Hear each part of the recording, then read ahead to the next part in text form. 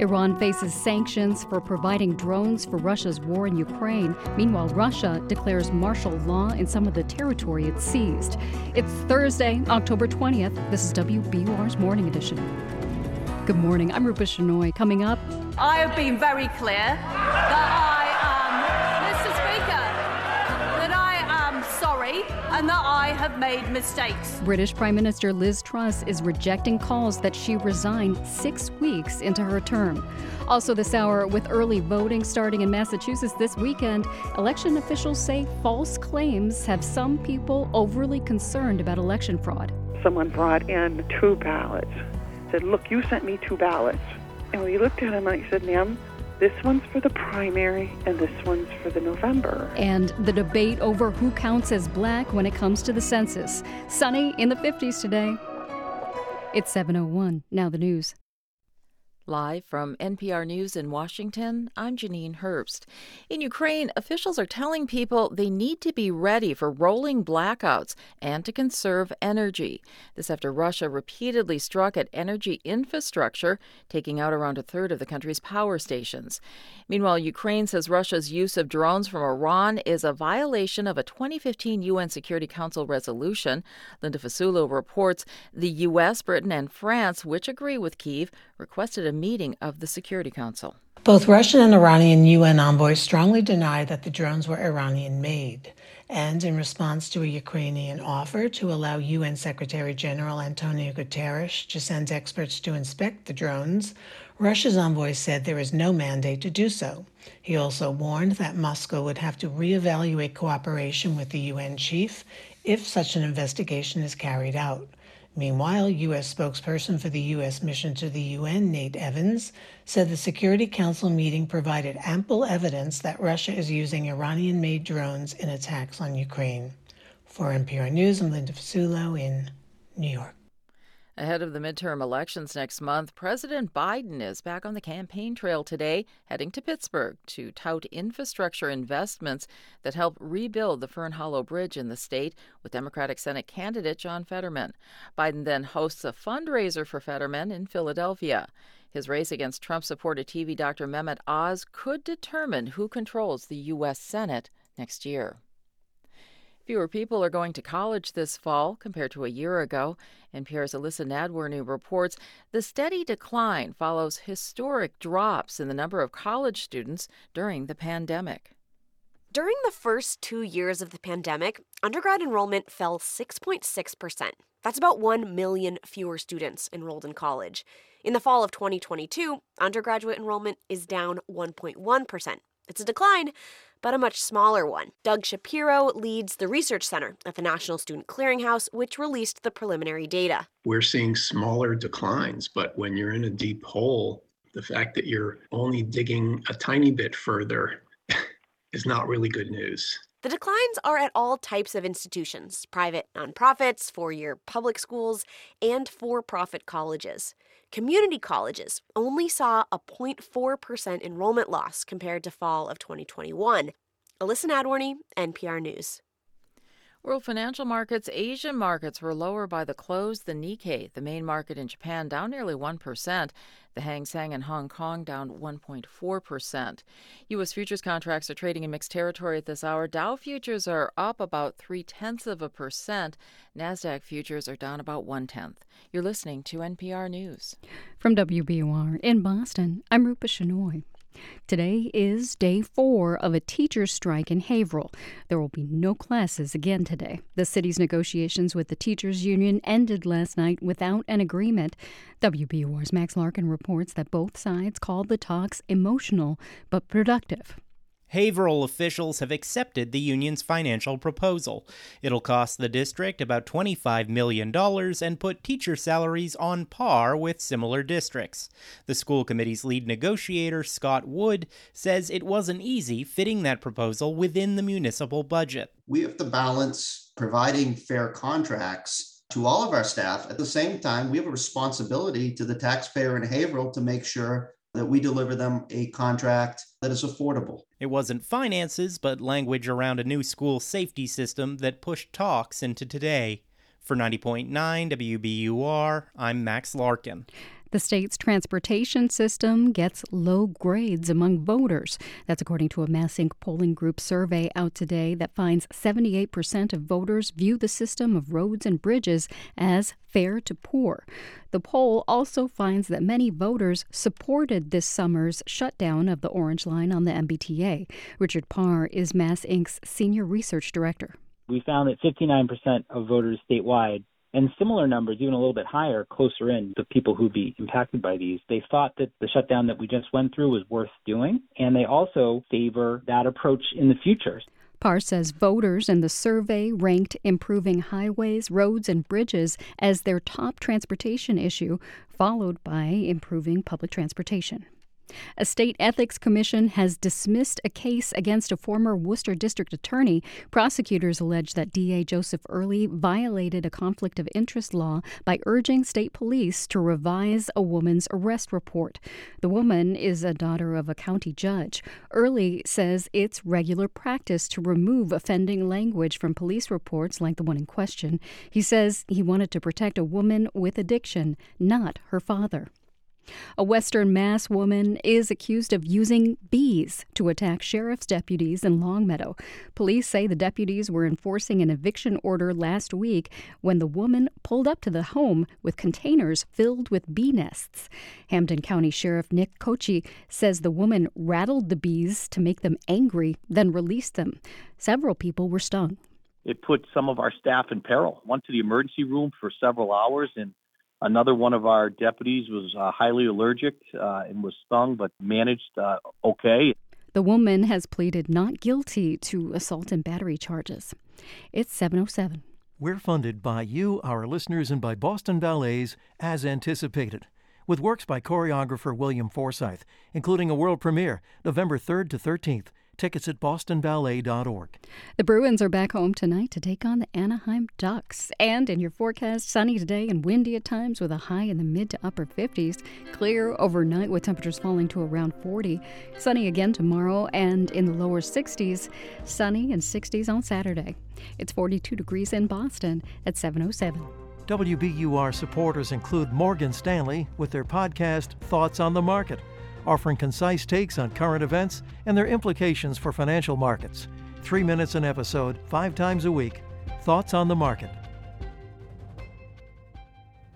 It's Morning Edition from NPR News. I'm Leila Fadel in Washington. And I'm A. Martinez in Culver City, California. A nationwide electricity shortage starts today in Ukraine. People are being asked to conserve electricity after Russian attacks using missiles and Iranian-made drones on power stations. Now, Iran denies sending Russia kamikaze drones, and Tehran demands that the West provide proof. But the U.S. says Iran is lying. The European Union is preparing more sanctions, and Iran's military cooperation with Russia may not end there, with reported plans by Tehran to send surface-to-surface missiles, more drones, and military trainers to aid the Russians. To find out what's behind this, we're turning to Peter Kenyon in Istanbul. Peter, Tehran and Moscow have cooperated militarily before, but why is Iran getting involved now? Well, I'm seeing reports that Russia's own stockpile of ballistic and cruise missiles is shrinking, so that could be one reason. Iran is reportedly supplying Russia with medium-range missiles as well as the Iranian Shahed drones that are now being seen attacking Ukrainian targets. It's got Western nations scrambling somewhat to help Ukraine counter these new weapons. Beyond that, Iran has been paying more attention to its alliance with Russia, as well as China, as its ties with Western powers have frayed. The more hopeful days of the Iran nuclear agreement, they gave way to a return to hostilities during the Trump administration. There were some hopes about reviving the deal after President Biden took office, but even though both sides said they wanted to restore the deal, months of talks failed and now appear to be essentially frozen, in part because of the Russian invasion of Ukraine and Tehran's support for Moscow. But how does greater involvement in this promote Iran's national interests? Well, it certainly demonstrates to Russia, anyway, Iran has some value in this alliance. Now, whether that alliance can provide Iran with the support and benefits Tehran was hoping to see out of improved ties with the West, that remains to be seen. Analysts say it's probably unlikely, but it shows Iran can contribute to the alliance. And there's another benefit for Iran that may largely play out domestically at home in Iran. Tehran has always seen itself as a major world power. And moves like this provide Iranian leaders with something to point to when they want to talk about Iran's place as an important actor on the world stage, a country whose interests must always be taken into account. If there are consequences for Iran, what would they likely be?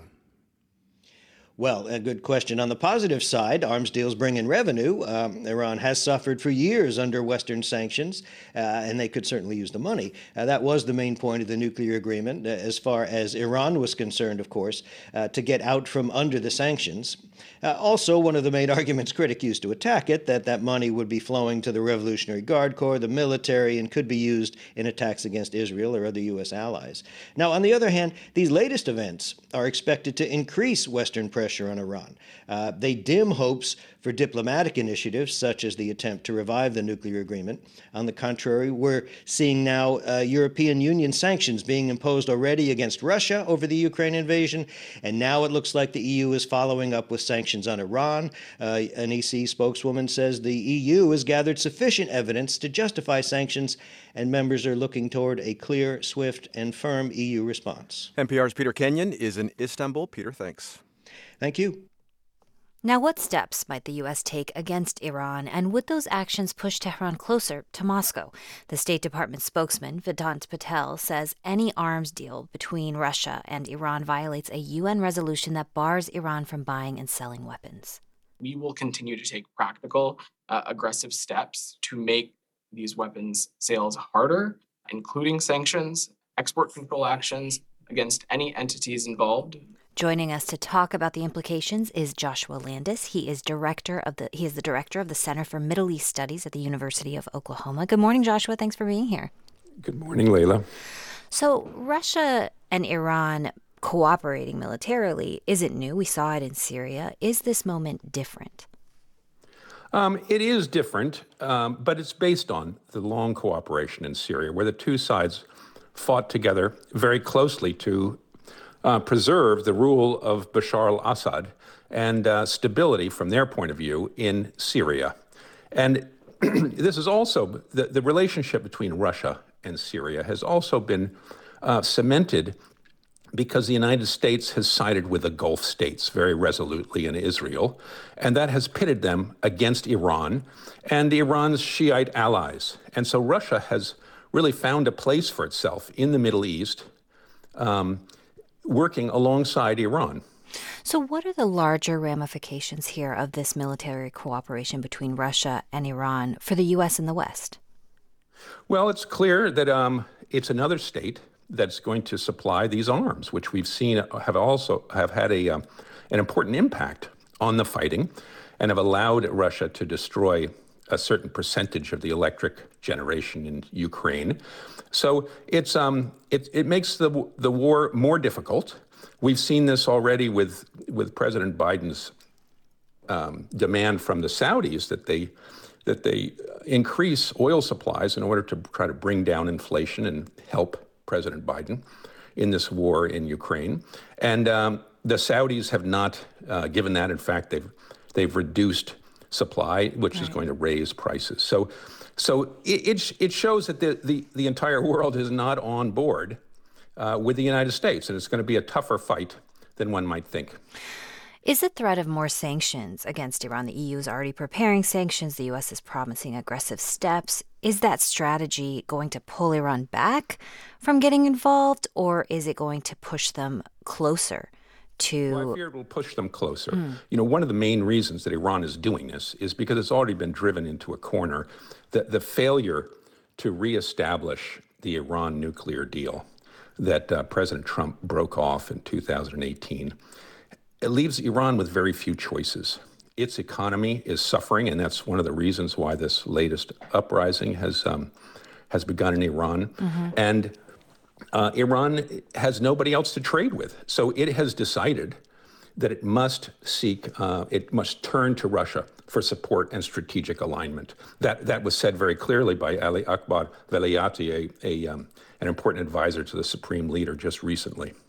But will this not make the situation worse? I mean, when you think about what's happening domestically in Iran, these mass protests, struggling to recover economically under sanctions, the threat of more sanctions, I mean, why take the risk of making it even worse and angering the West more? Because Iran is hoping that the world will be realigned and that it will establish greater trade with Russia and China. It's just signed a memo of understanding with Russia that's supposed to increase trade to $40 billion from only $4 billion. We'll see if that's possible. But it's done something similar with China. It's building a important rail link to the Central Asian states as well as with Russia to try to improve trade. So this seems to be, I think Iran has given up on the Iran deal. The West no longer can lure it into to not doing these things in the hopes that somehow the West is going to help Iran's economy. It's quite clear that President Biden has a very tough road ahead if he wanted to restart the Iran deal, because many Democrats as well as Republicans are against it. It's not popular in the West, and Iran feels it has very few choices. So really the end of the Iran nuclear deal. Even European members who are still part of that deal are saying Iran breached it by selling weapons to Russia. Yes, this is, there are many sanctions on, and I guess America can impose further sanctions. It'll be very hard to do it through the UN because, of course, Russia and China are on the side of the UN. So I don't see many ways that the United States can pressure Iran further without doing something more drastic and perhaps military. Joshua Landis, the director of the Center for Middle East Studies at the University of Oklahoma. Thank you so much for your time. A pleasure. Some U.S. colleges and universities have endowments that rival the economies of entire countries, boosted in recent years by astronomical returns on their investments. But as NPR's David Gura reports, those returns are now falling back to earth. Schools have made mountains of money off their investments, and endowments really ballooned during the pandemic when stocks were on a record-setting run. Chris Brightman used to manage billions of dollars for the University of Virginia. Today, he's the CEO of the investment firm Research Affiliates. Endowments reported, let's call it anywhere between 25 to 30% positive returns up to greater than 50%. Which is massive. Harvard's endowment grew to 2 times the size of Iceland's GDP. And while schools have funneled some of that money into scholarships, it's also paid for luxe dorms and gleaming gyms, some with climbing walls. But endowments are sharing how they did in the last fiscal year, which ended in June. And in a matter of months, there's been this dramatic swing from those double-digit percentage gains to losses, which will lead to some introspection on college campuses. There's going to be the inevitable pressure to say, what are we doing wrong and why aren't we keeping up? To be fair, a lot of this has to do with the stock market. During that fiscal year, the S&P 500 fell by more than 10%, and the Nasdaq fell by about 23%. But endowments don't just invest in stocks and bonds. They're in private equity and venture capital, commodities. That's because they've embraced risk as they've tried to make more money. And Chris Brightman says that makes it harder to know how they're doing. There's just a whole array of private funds that are investing in assets that are not publicly traded and therefore don't have a readily apparent market value.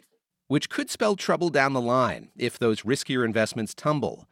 Endowments face uncertainty that could last a long time. Cornell is among several schools that swung from record-setting returns to losses. And the head of its investment office warned in a statement, the likelihood of an extended period of lower returns appears heightened. David Gura, NPR News, New York.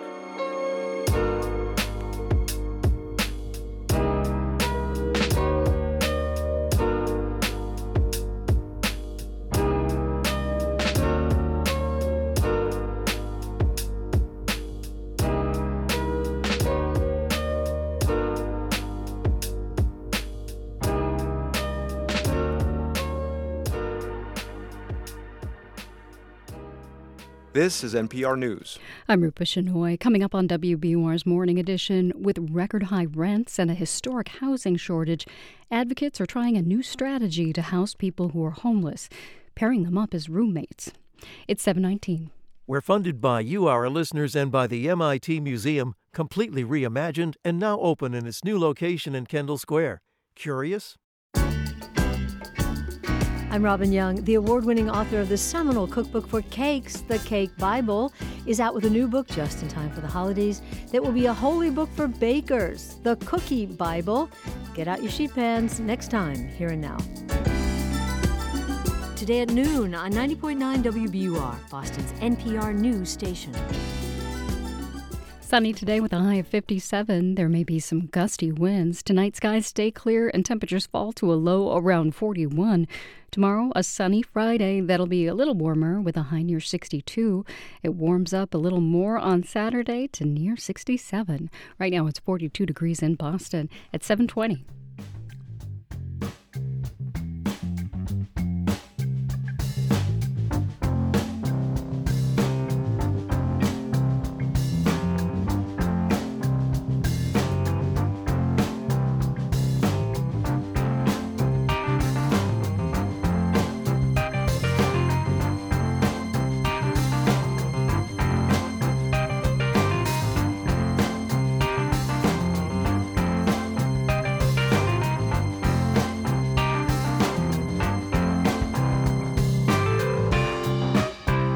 Support for NPR comes from this station and from Doubleday, publisher of The Boys from Biloxi by John Grisham, a new novel of fathers and sons, crime and punishment, loyalty and revenge.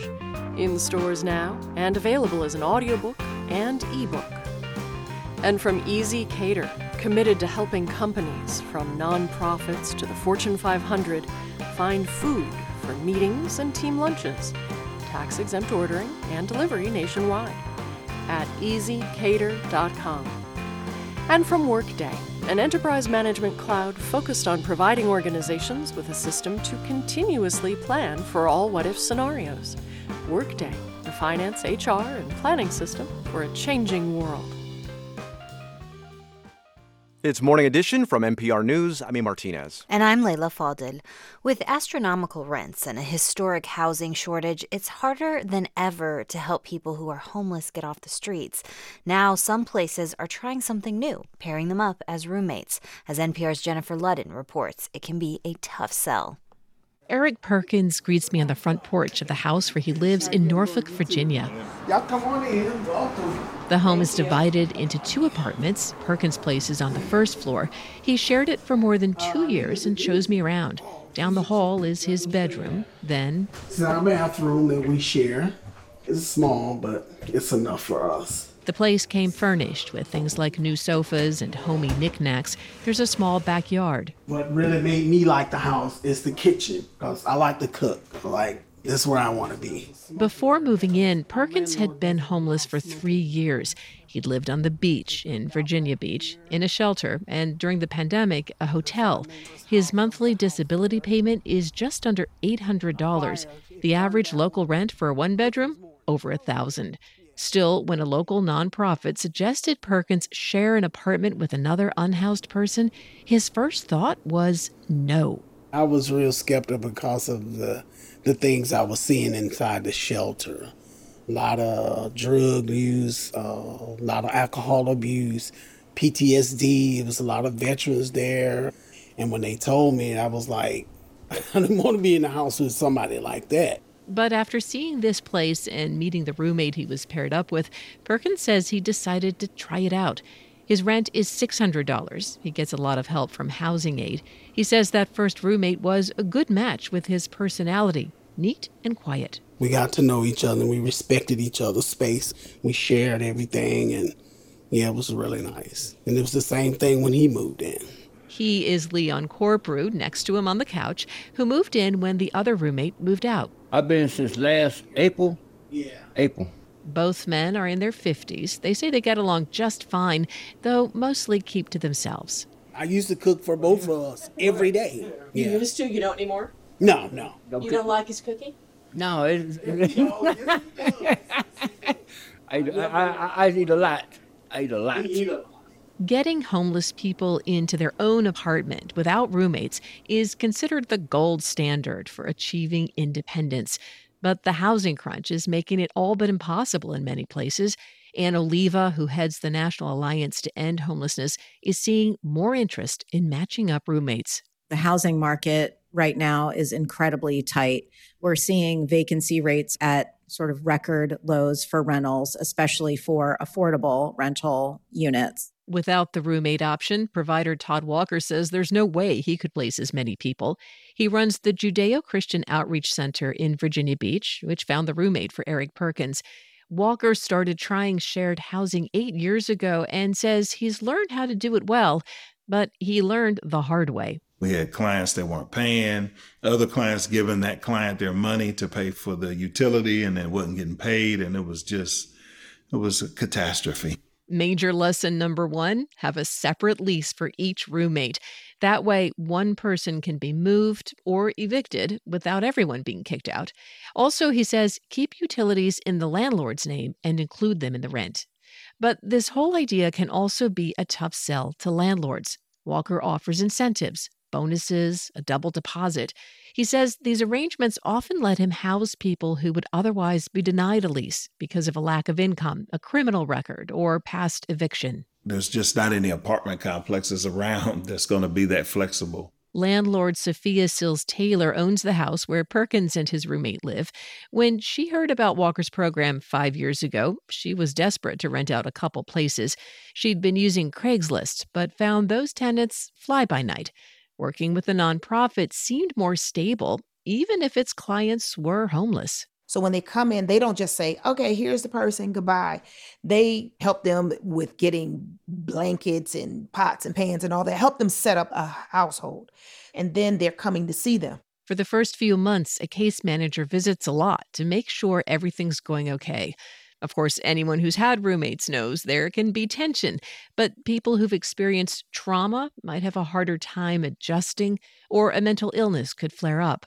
The case manager keeps an eye out and helps roommates learn to resolve conflicts. So anytime I've had a little issue with somebody, I can always call up and say, hey, so-and-so is having this issue, and then they talk to them. Making this type of shared housing work better is a mission for Chris Freed. She's with LA Family Housing in Los Angeles, where the housing and homeless crises hit early and hard. Now she gets calls for training from across the country. Kentucky, Oklahoma, Hawaii, a community in Texas, and North Carolina. Freed wants people to know this is not the old sober housing model of packing people in bunk beds. And she says even those struggling with addiction or mental health can thrive with a good roommate. LA Family Housing is piloting a personality matching tool, yes, like Match.com. And then we put them in a room together and let them decide. We give them, a document that shows like the flags where there's things that don't necessarily completely mesh, so that those are the questions that they can ask each other to determine if they would potentially be a good fit or not. Right now, placing people with roommates can take a lot of time, cutting deals with landlords case by case. Freed and others would like to see federal and local rules changed to make it easier, like guidelines for deciding shared rent and the subsidies that are tied to it. Back in Norfolk, Eric Perkins has finally gotten a housing voucher so he can afford to move to his own place. He's excited about having more privacy, but says his time with roommates has been really good. I'll tell anybody that it's better than being on the street. If you can deal with, other people's issues and, little stuff that get on your nerves and you get past all that, you'll be fine. And like most roommate situations, it doesn't have to be forever. Jennifer Ludden, NPR News, Norfolk.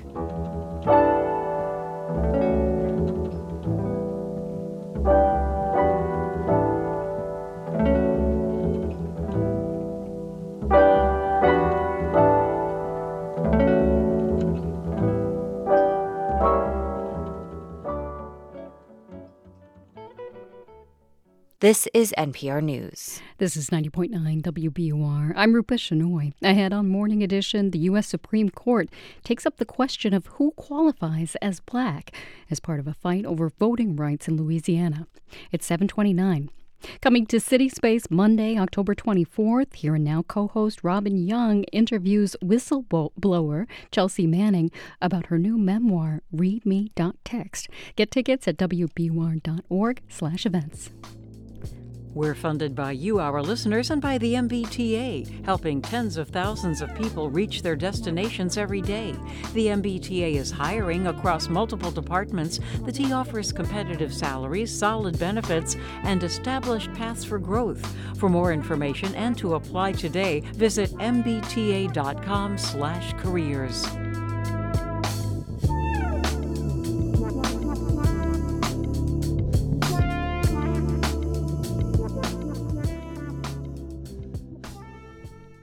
Live from NPR News in Washington, I'm Dave Mattingly. The European Union has agreed to impose new sanctions on Iran for supplying Russia with drones to attack targets in Ukraine. At the UN, the Security Council is discussing how to respond amid denials from Russia and Iran. Linda Fasulo has more. Both Russian and Iranian UN envoys strongly denied that the drones were Iranian-made, and Moscow's envoy warned that Russia would have to reevaluate cooperation with UN Secretary-General Antonio Guterres if he authorizes an inspection of downed drones in Ukraine, as Kyiv has offered. U.S. spokesperson Nate Evans, meanwhile, said the Security Council meeting provided ample evidence that Russia is using Iranian-made drones. A new report published by ProPublica and NPR shows some industries in the U.S. continue to rely on asbestos. Despite the health risks, including cancer, asbestos is still used in the chemical industry. Sarah Bowden with member station WESA has more. The Environmental Protection Agency has proposed a full ban on asbestos, which is something that many public health experts say is long overdue, but the rule isn't finalized yet and is facing real pushback. The report found some older plants still use asbestos to produce chlorine, and in certain cases, current safety regulations are not being followed. This is NPR News. From WBUR in Boston, I'm Rupa Shenoy. Boston Mayor Michelle Wu will provide an update today to how the city is caring for people at Mass and Cass. The intersection of Massachusetts Avenue and Melnia Cass Boulevard has become an epicenter for people dealing with addiction and homelessness. Yesterday, the city moved people experiencing homelessness from the nearby Southampton Street. They were relocated around the corner. On Beacon Hill, some lawmakers want to know why new and larger state incentives for electric vehicles are not yet available. At a hearing yesterday, legislators grilled members of the Baker administration on the status of the incentives and other provisions of a climate bill the legislature passed earlier this year. More now from WBUR's Miriam Wasser. The law raises the state electric vehicle incentive from $2,500 to $3,500, and it extends this money to used vehicles. Senator Mike Barrett said the legislature's intention was for the new incentives to start immediately. It's hard for me to accept that the $3,500 minimum subsidy is still not available to my constituents and to other people in Massachusetts. Why is that? State officials say they're working on the administrative back end of things and waiting for lawmakers to appropriate money for the program. So optimistically, they're looking at sometime next year for a rollout. For 90.9 WBUR, I'm Miriam Wasser. The T will increase weekend train service to and from Salem to help deal with this year's historic Halloween crowds. Officials say the additional trains will run from North Station to Salem and between Salem and Beverly. Salem's mayor is encouraging visitors to take public transportation instead of driving. It's 7:33. We're funded by you, our listeners, and by the John S. and James L. Knight Foundation, helping public radio advance journalistic excellence in the digital age. Informed communities, essential for healthy democracy. KnightFoundation.org. Tonight at the Garden, the Bruins skate with the Anaheim Ducks. And in your forecast, clear skies and temperatures in the upper 50s today. There may be some high winds. Tonight it falls to the low 40s. Tomorrow we end the week with another sunny day in the low 60s. The sunny weather continues on Saturday, then clouds move in on Sunday with a chance of rain. It's 42 degrees in Boston at 7:34.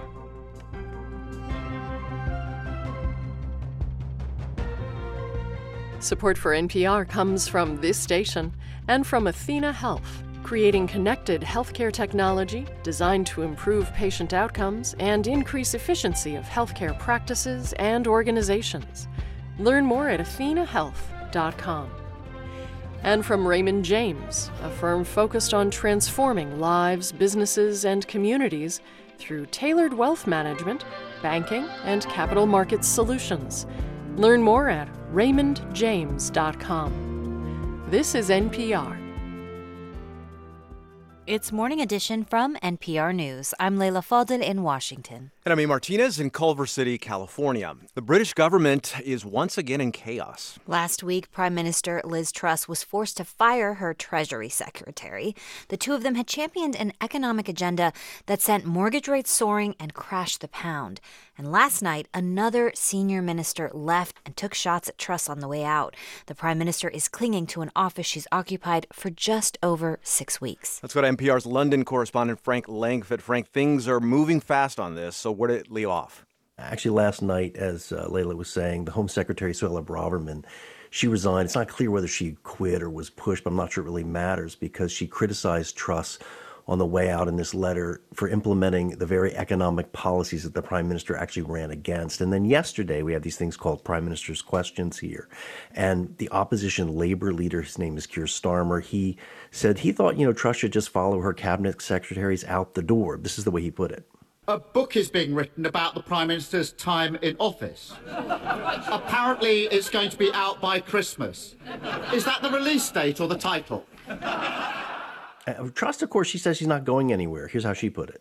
Mr. Speaker, I am a fighter and not a quitter. All right, so not a quitter, but she could be pushed out. So given how quickly things have unraveled for her, how much support does she have from members of her own parliament? Not much at all. People here, I think that her resignation is only probably a matter of time. The Daily Star, it's a tabloid. It's running this live stream of a photo of Truss and a wilting head of lettuce to see which lasts longer. The party doesn't even seem to be operating effectively in some ways. Last night over in Parliament, it was chaotic about this vote about fracking that they had. There's a member of Parliament with the Tories named Charles Walker. He called it a shambles and a disgrace. And he said this, he said, the damage they've done to our party is extraordinary. I've had enough of talentless people. Talentless people. What does Walker mean by talentless people? I think there's a sense here, among analysts and lawmakers in the party that Truss has surrounded herself with kind of second and third rate parliamentarians, in part to make sure there was nobody in her own cabinet that could knock her off.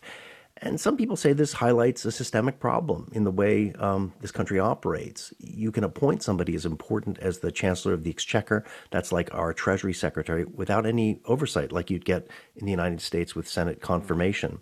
Patrick Dunleavy, he's an emeritus professor of political science over at London School of Economics that I chat with. And this is the point that he made.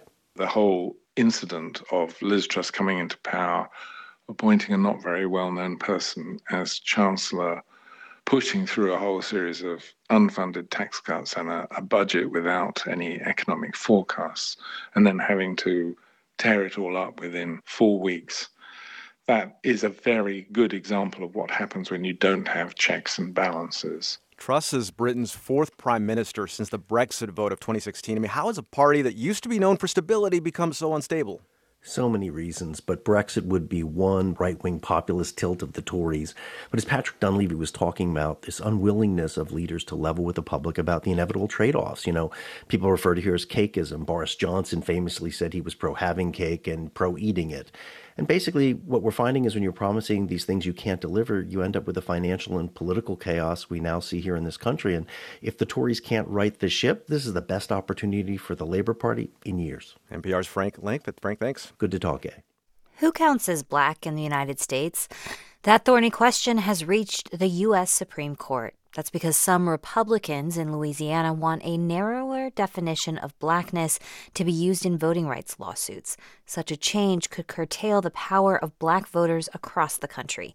NPR's Hansi Lo Wang has more. It's not the first time the Supreme Court's been asked to weigh in on who counts as black in voting maps. The first is number 02182, Georgia versus Ashcroft. Back in 2003, then Justice Sandra Day O'Connor announced a ruling for a Georgia redistricting case that hinged, in part, on a calculation. It's used to help test whether a map of election districts violates the Voting Rights Act by minimizing black voting power. The technical term for that calculation is black voting age population of between 30. And determining who makes up that black voting age population became more complicated after U.S. Census forms started allowing people to mark more than one box to report their race. So, the Supreme Court's ruling in 2003 in that Georgia case set a standard. It was a side note to the main question in that case. But now that side note has been moved right to the center of a debate about racial fairness. Kareem Creighton, a former law professor who's now a redistricting consultant, says for close to 2 decades, voting rights cases that focused exclusively on the voting power of black people have followed that standard from 2003. That includes black people who also checked off the box for white, Asian, or another racial category. We sort of understood this to be more or less settled policy that Democrats and Republicans alike have used. But in a filing to the Supreme Court, Republican state officials in Louisiana are now calling that definition of black a, quote, independent legal error. The Louisiana Republicans argued that black should only include people who check off either just the black box or both black and white, and do not identify as Latino, which the federal government sees as an ethnicity that can be of any race. I think what it really reflects is another tactic to narrow the ability of minorities to win representation. That's Morgan Kauser, a voting rights historian from the California Institute of Technology, who's skeptical of the Louisiana Republicans' arguments, including that the Supreme Court's 2003 ruling for the Georgia case should not be applied to their case because the cases are about different sections of the Voting Rights Act. Still, there may be another driver of this legal debate over blackness. For some, I think that there's a moral concern, and they want to push towards a colorblind society. This is Atiba Ellis, a professor at Marquette University Law School who specializes in voting rights law.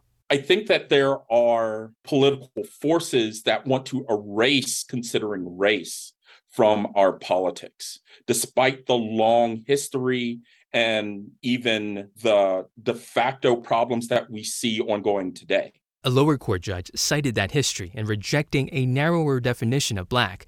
The judge wrote that it would be, quote, paradoxical, to say the least, unquote, to ignore Louisiana's long and well-documented expansive view of blackness, which once included using the one-drop rule to define a black person as anyone with ancestors who were considered black. There was a very specific purpose for using this blood math.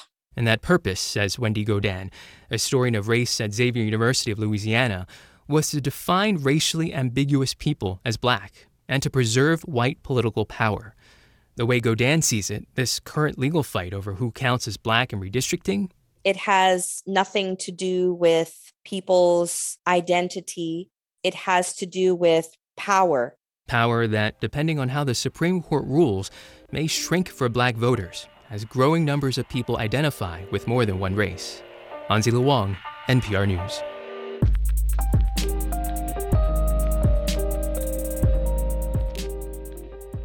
This is NPR News. I'm Rupa Shenoy in Boston. Coming up on Morning Edition, as early voting begins in Massachusetts this weekend, local election officials say some voters are overly concerned about election fraud. And in our next hour, Montana election officials are blaming last-minute changes for inaccurate information included in an official guide mailed out to voters. It's 7:42. We're funded by you, our listeners, and by Bentley University, where students learn the power of good business and how it can make the world a better place. Bentley University, a force for business, a force for good. A heads up for Red Line riders. There are delays of up to 20 minutes right now because of some overnight construction that ran too late. In your forecast, upper 50s and windy today under sunny skies. We fall to the low 40s tonight. Tomorrow, another sunny day to end the week in the low 60s. Sunny and mid 60s on Saturday, then clouds and low 60s on Sunday. It's 43 degrees in Boston. Now, in business news, the Department of Energy is giving 2 Massachusetts companies more than $500 million to boost manufacturing of batteries for electric vehicles. Westboro-based Ascend Elements is getting $480 million to construct a new manufacturing plant. 6K Inc. in North Andover will receive $50 million in funding to help build more sustainable batteries. Intel is bringing a program meant to accelerate startups to Kendall Square. The Intel Ignite program already has outposts in Israel and Germany. The software company says it plans to foster 10 new startups at its program in Cambridge. It's 7:44. We're funded by you, our listeners, and by the MBTA, helping tens of thousands of people reach their destinations every day. The MBTA is hiring across multiple departments. The T offers competitive salaries, solid benefits, and established paths for growth. For more information and to apply today, visit mbta.com/careers. This is WBUR's Morning Edition. I'm Rupa Shenoy. Over the past 2 years, Republicans across the country, including some here in Massachusetts, have raised concerns about voter fraud. Some of those concerns are real, some are unfounded. The people who actually run the elections in communities across the state insist the elections are secure. WBUR's Steve Brown spoke with several elections officials, including one preparing for early voting to begin this weekend. Brockton's election chief, Cynthia Scrivani, leads a class for poll workers. So we make sure that door is closed right here. Yeah. Right? It's closed. There's no ballots in there. Now we close that up and lock it. Okay? One step at a time, she explains how to set up a ballot box. Close it, make sure this thing here is open so it can receive ballots. You lock that, and that stays locked the whole day. For most of the poll workers, it's a refresher class. All right? Okay. If there's nothing else, you have any questions?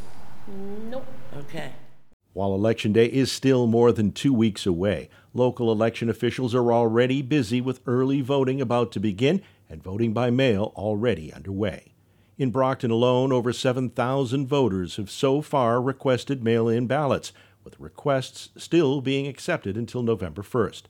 Scrivani says sometimes people ask for more than one. We have caught some duplicates, because people mail 2 cards back, and I'm like, I don't know if you think we're going to mail you 2 ballots, but we catch the duplicates. But it is very time-consuming, and it is a lot of work because everybody's using it, it seems. Scrivani has been overseeing Brockton's elections for 22 years. She says her staff makes sure voters can only cast a single ballot, whether they vote in person or by mail. And she says voters can also trust the equipment. We test these machines before every election, and we test them, and they come out exactly as they're supposed to come out. I think the only errors that would be made from the machines itself would be human errors. People make mistakes, but the machines are not online, so they're not hackable. Elections officials like Scrivani have been under intense scrutiny since 2020, when Donald Trump falsely claimed he won the presidential election. Now, many other candidates across the country have repeated that claim or expressed concern about voter fraud.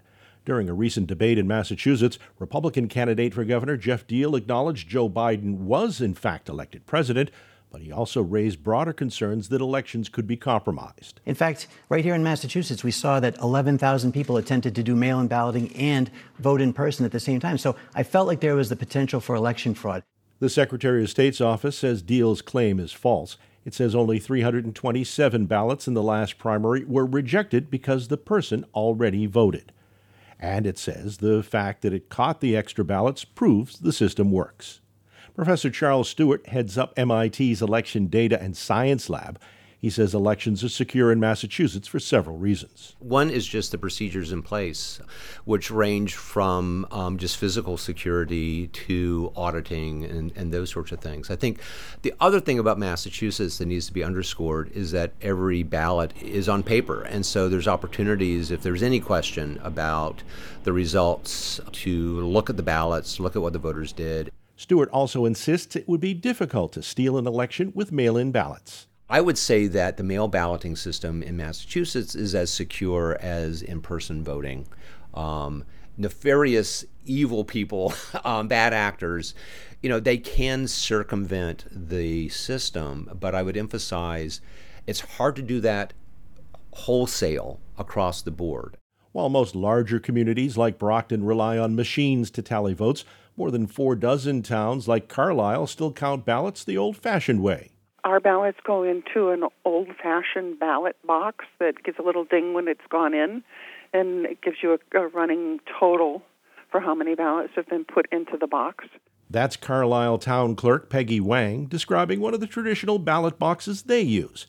They're made of wood with a metal crank handle. The ballots are removed when we get to a count of every 300 so that the box doesn't jam. Those are removed by the police officer on duty. But even in the small town of Carlisle, Wang has heard increased concerns about election fraud, including in 2020. When we got to early voting in person for the November, someone brought in a ballot. I think she brought in 2 ballots and said, look, you sent me 2 ballots. And we looked at him and I said, ma'am, this one's for the primary and this one's for the November. So people are a little jumpy and looking for us to make mistakes. Whenever people raise concerns, Wang says she tries to be open about the process. If anybody questions it, I invite them to come to volunteer and see how elections work. And with voting getting underway, local election officials like Wang say every vote will count. For 90.9 WBUR, I'm Steve Brown.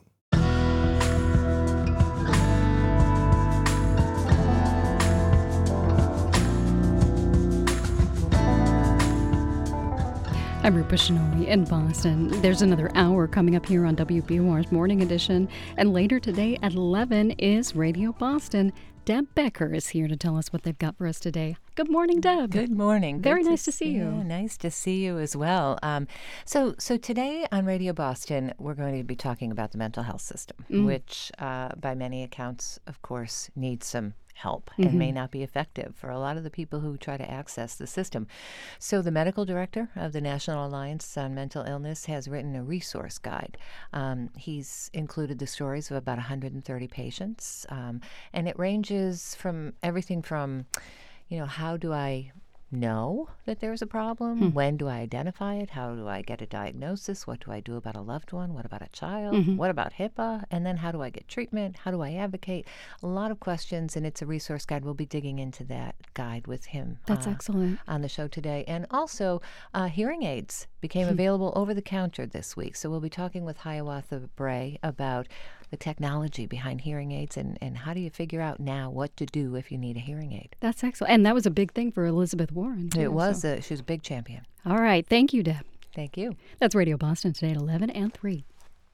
Support for NPR comes from this station and from Amazon Business. From small business to big enterprise and everything in between, Amazon Business works to help simplify the supplies buying process.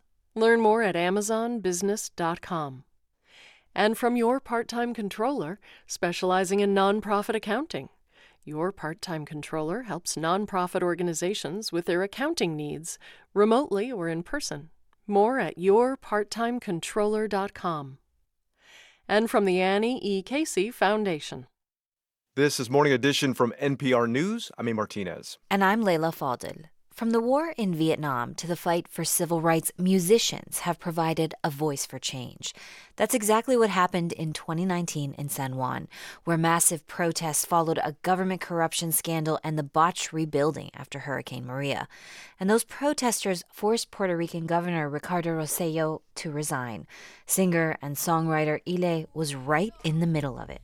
Together with Bad Bunny and Residente, she made a song that became a rallying cry. Hay que arrancar la maleza del plantío pa que ninguno se aproveche de lo mío.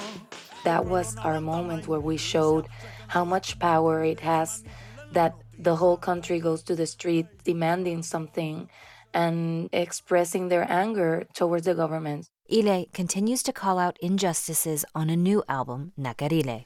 There's a song on the album that became an anthem in Puerto Rico in the aftermath of those protests, Donde Nadie Más Respira, or Where No One Breathes. And it's about corrupt governments, colonizers. Se veían a lo lejos con aire de Salvador.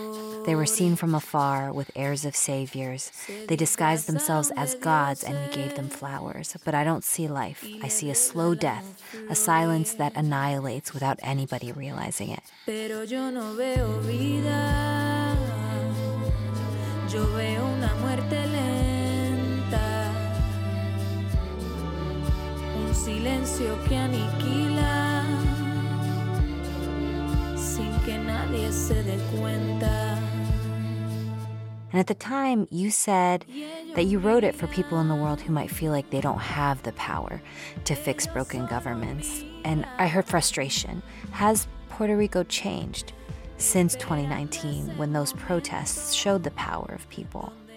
Well, it was a change in the elections, even though we are still with the same party in the government, but you could see a change in the voting numbers. But at the same time, I feel that we are so used to feeling we're not worthy enough, we're not capable enough. It is frustrating, but at the same time, I keep feeling hopeful. And in Puerto Rico, I feel that we show things in subtle ways, like for example, now in Hurricane Fiona, everyone in social media were saying, do not trust government funds. Just send the funds directly to these organizations. And people were organized because we learned a lot from Hurricane Maria. But it seemed that the government didn't learn anything. I wondered about the song Cuando Te Miro. And depending on how you listen to the song, you could hear lyrics that might be about a toxic relationship or a ravaged planet, dry riverbeds, hurricanes. Soy yo, el furacán que te devasta. I'm the hurricane that devastates you. I'm the energy that crushes you. I'm your source of joy, your nourishment. I'm the one who primes you until you say, enough. Soy tu fuente de alegría, tu alimento. What is this song about? I was thinking about a toxic relationship, and I love that song. I worked it with Rodrigo Cuevas from Spain. Cuando te miro a la cara, siento un vacío. I always try to get into these feelings, that we go through a lot as human beings, and especially as women in this world where toxic relationships are so normalized.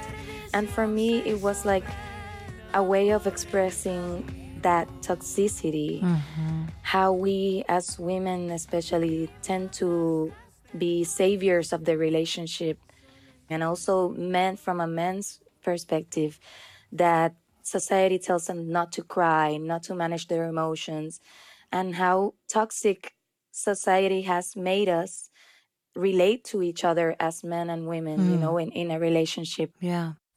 I mean, we have to talk about algo bonito. Cada vez que tiran los cañones, se pone pesada mi artillería. Todo el que me ataque lo devoro. Ivy Queen Rubs, I've never thought that I look pretty or quiet. When I spit, it's like fire and acid. Nunca he creído que calladita me veo más linda. Cuando escupo es como fuego y así no se ve que. It's a way of trying to redefine what something bonito, something pretty is for us. People think that women like these cliches, like flowers, chocolates, and everything. And it's like so silly that we have been treated like that, as if that is going to calm us down or whatever. Like, it's just saying, what is something pretty for us? Like, something pretty for me is that we have our own right, and that we should be treated respectfully, and that no one can say anything about what we can or can't do with our own bodies. I mean, and yet, so much of the world tells women what to do with their own bodies. When I was listening to this, I was thinking about right now, in this moment, women dying and protesting in Iran for the choice not to wear the hijab. Women in India asking for the choice to wear it. Women in the United States no longer able to access abortion care in parts of the country. Femicides among the highest in Latin America. Suena ese llamado que despierta, que nos libera el peso de encima.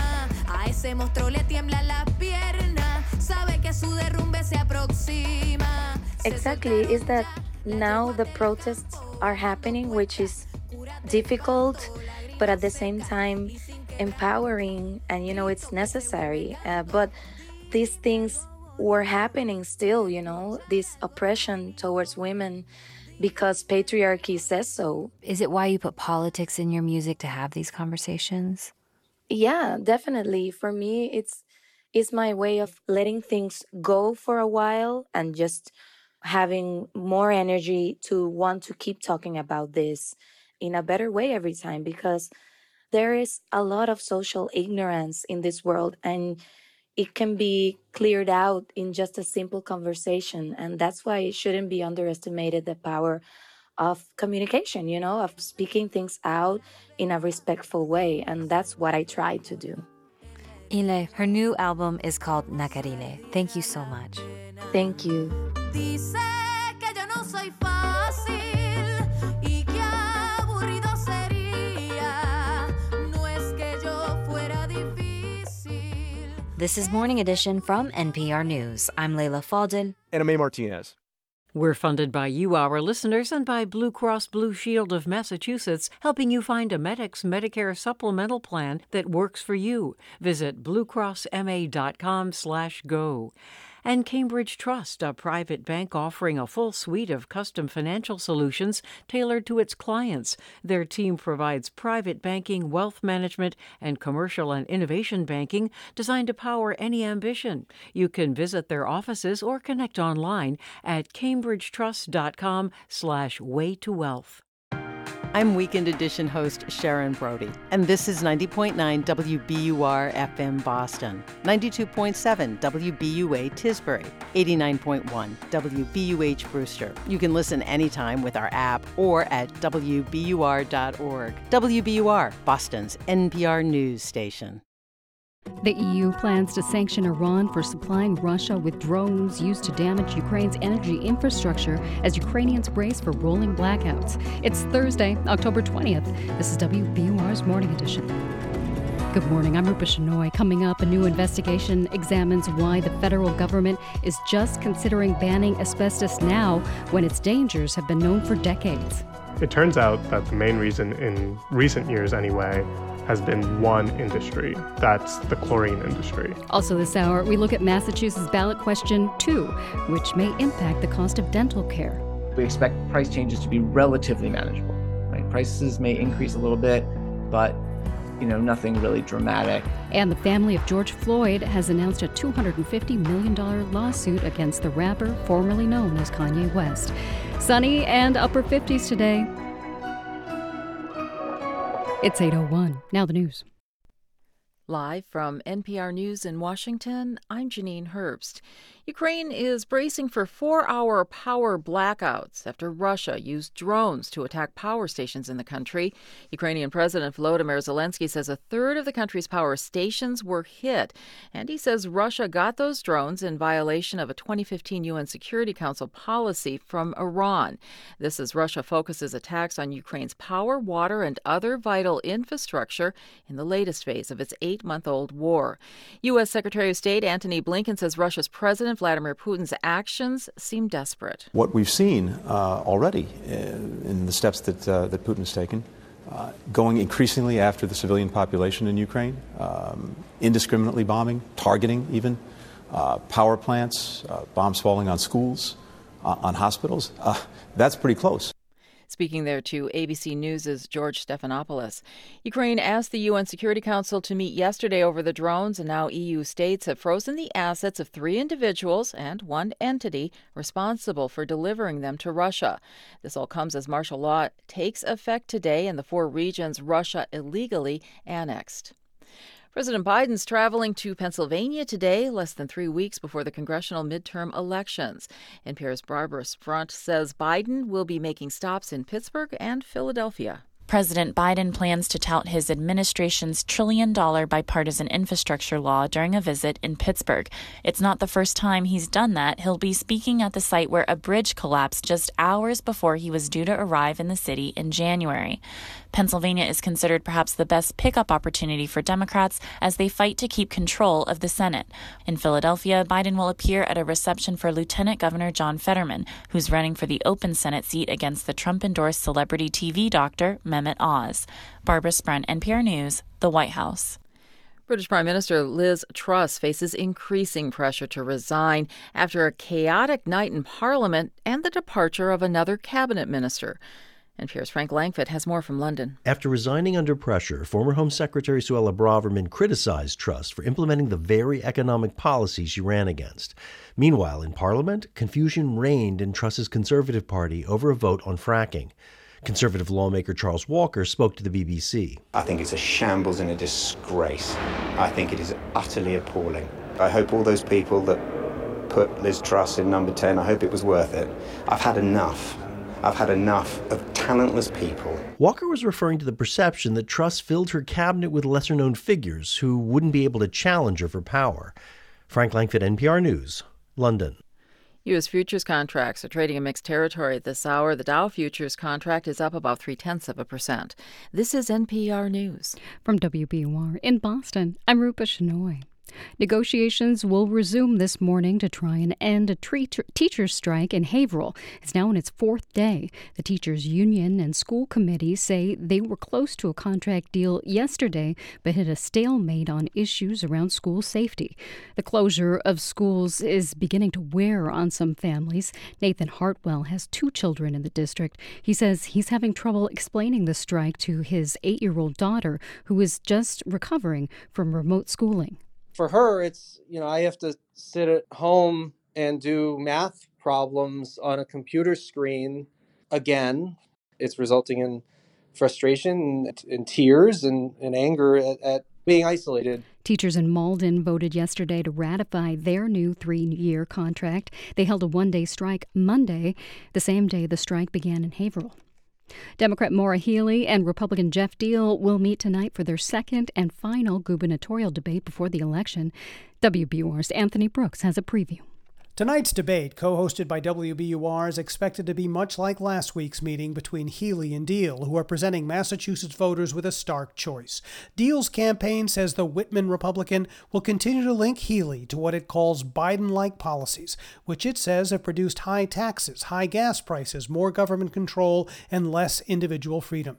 Expect Healey, the state's Democratic Attorney General, to continue to paint Deal as Donald Trump's endorsed candidate who opposes abortion rights and is out of step with most Massachusetts voters. The most recent poll from Suffolk University and the Boston Globe shows Healey leading Deal by more than 20 points. For 90.9 WBUR, I'm Anthony Brooks. You can catch tonight's debate at 8 here on WBUR and at WBUR.org. Advocates for social workers in Massachusetts are investigating claims that children are sleeping in offices when they can't be placed in a foster or group home. The Department of Children and Families hasn't disclosed how many kids are sleeping in their offices. State leaders tell the Boston Globe they're trying to improve its recruitment of foster families, but lost many during the pandemic. The mayor of Newton is asking voters to approve 3 tax overrides that will total nearly $15 million. Mayor Ruth Ann Fuller says the money will go toward education, including rebuilding some schools. She believes the overrides will give the city an annual stream of money for years to come. Providing services and programs for our children and older residents. We'll be paving our roads and fixing our sidewalks. We'll be planting more trees and taking better care of our parks and athletic fields. The first in a series of public meetings on the proposal will be held this evening. It's 8:07. We're funded by you, our listeners, and by the Ad Club's Women's Leadership Forum, in person on October 24th. Hear from influential speakers and visionary women driving positive change in the world. Tickets at adclub.org. The Bruins are back at the Garden tonight. They'll face the Anaheim Ducks. And in your forecast, sunny today and windy at times with a high in the mid to upper 50s. Clear overnight with temperatures falling to around 40. Sunny again tomorrow and in the lower 60s. Sunny and 60s on Saturday. It's 43 degrees in Boston at 8:07. WBUR supporters include Procter & Gamble, maker of Z-Quil Pure Z's gummies. Designed with melatonin for occasional sleeplessness to help people fall asleep naturally. Learn more at zquil.com. It's Morning Edition from NPR News. I'm Leila Fadel in Washington. And I'm Martinez in Culver City, California. Asbestos is a material that Americans don't hear much about anymore, but there was a time when it was pervasive, used in buildings, paint, fabrics, and car parts. That all changed, though, as the dangers of asbestos became apparent, and nowadays most of us associate it with cancers and lawsuits over asbestos exposure. But it turns out the substance was never actually banned in the U.S., and after all these years, that may finally happen. It's a move that's facing lots of pushback from the chemical industry, which continues to use asbestos despite the health risks. All of this is detailed in a new report published today by ProPublica and NPR. Here to share more about the story are ProPublica reporters Kat McGrory and Neil Betty. Good morning to you both. Good morning. Good morning. Okay, I have to admit I was shocked that asbestos isn't banned in the U.S. What? Yeah, I even thought it was banned when we started reporting. It turns out that the US only banned using asbestos in certain ways, so it was mostly banned in pipe insulation. Now, that was in the 70s, and we did see lots of companies voluntarily stop using the mineral, but that wasn't because the government told them to stop. It was more in response to a wave of lawsuits from people who were getting sick after being exposed to asbestos. And just to add, we quickly realized that the United States is an outlier here. Asbestos has been banned in dozens of other countries, including Australia, Chile, Saudi Arabia, and the entire European Union. Wow. So before we get more into that, Kat, can you remind us what about asbestos makes it so useful? Of course, asbestos is a naturally occurring mineral that used to be mined all over the world. And what was so special about it was that it was durable and it was heat resistant. So it was used for things like bricks and drywall and insulation. Through the 1970s, really, asbestos was pretty much everywhere. And that was until people realized just how hazardous it was.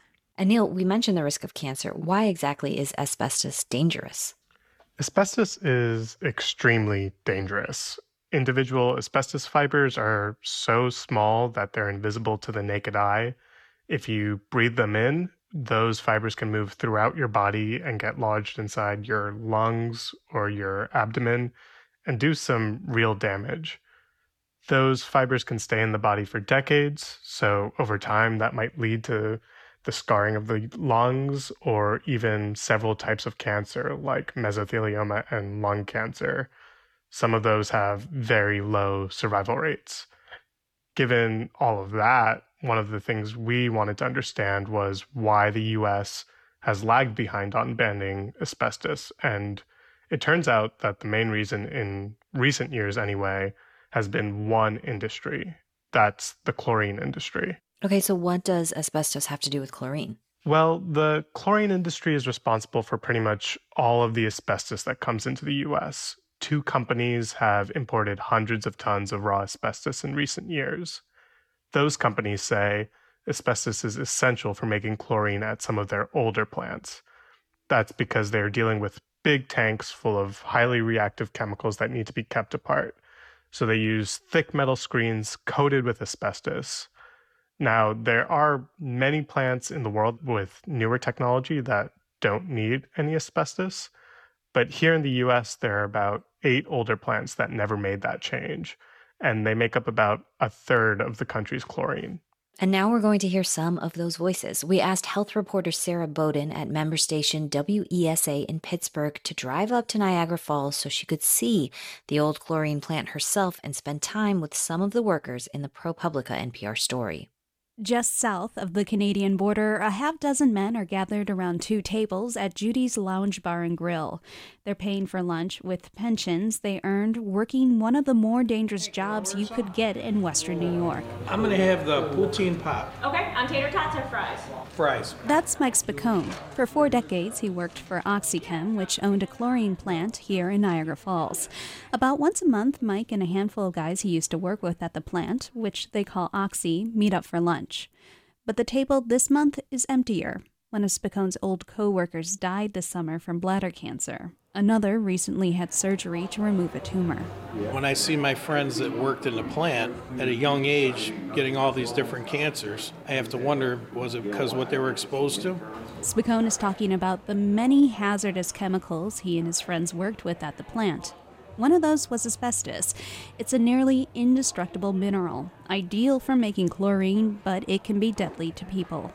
As a heavy equipment operator, Spicone used to transport 2,000-pound pallets of the stuff. When his payloader hit bumps, Spicone recalls little plumes of asbestos puffing into the air. It looked like talcum powder.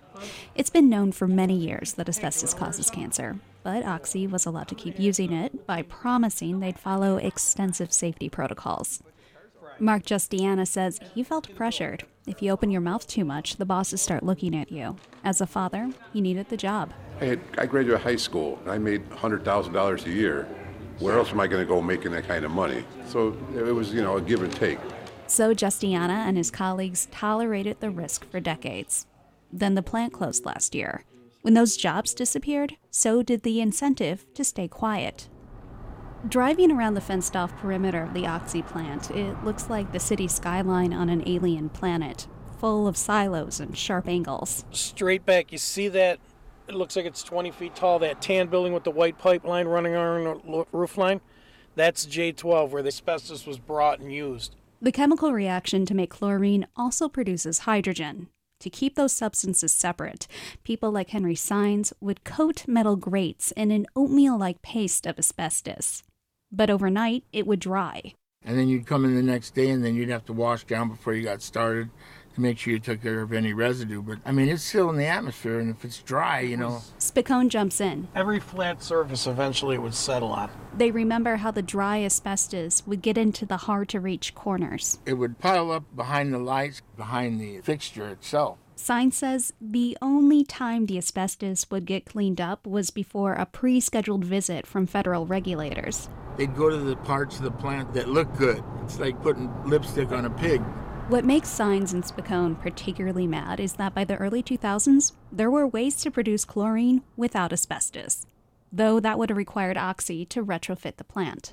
It's cheaper to extend the permits by lobbying. So instead, some Oxy employees believe they paid with their health. For NPR News, I'm Sarah Bowden in Niagara Falls, New York. All right, turning back to you, Neil and Kat. I know you spent the better part of a year reporting this story for ProPublica, and you heard from many workers in the chemical industry who've been exposed to asbestos. Can you tell us more about what you found? Yeah, in fact, we spoke to more than a dozen former workers at the Oxy plant in New York, and they said asbestos had hung in the air, that it had accumulated on the lights and the beams, that it was even inches deep in some places. They wore protective gear for some tasks, but they walked in and out of the building throughout the day without special suits or face masks. One guy we write about even seemed to have some always stuck to his mustache. And just to be clear, experts told us there's no safe level of asbestos exposure, and that the situation in this plant was totally unacceptable and fraught with danger. Now, we should say that we reached out to Oxy for our report. The company said that the health and safety of its workers was its top priority. It also said that the accounts we heard at Niagara Falls were inaccurate, but it wouldn't specifically say what was incorrect. Okay, so in your story, you say it looks like the U.S. might finally ban asbestos after all these years. How realistic is that? There seems to be more momentum than we've seen before. In April, the Environmental Protection Agency announced a proposed ban on asbestos, a move that many public health experts said was long overdue. But that rule isn't finalized yet, and it may take more than 8 months for that to happen. Meanwhile, the chlorine industry is fighting really hard to defeat the proposed ban or win some kind of an exemption. Once again, we're seeing the industry make the argument that the companies use asbestos safely. They've also got some real political heavyweights on their side, including a dozen Republican attorneys general. Now, we did speak to Michal Friedhoff, who oversees chemical regulation for the EPA, and she said her agency was not going to back down from the science, and that our reporting really underscores the need for decisive action here. So, yeah, there's one line from your piece that really struck me. You write that asbestos is the quintessential story of chemical regulation. What do you mean by that? That's right. What we've seen here is a case of industry really calling the shots, and unfortunately, workers paying the price.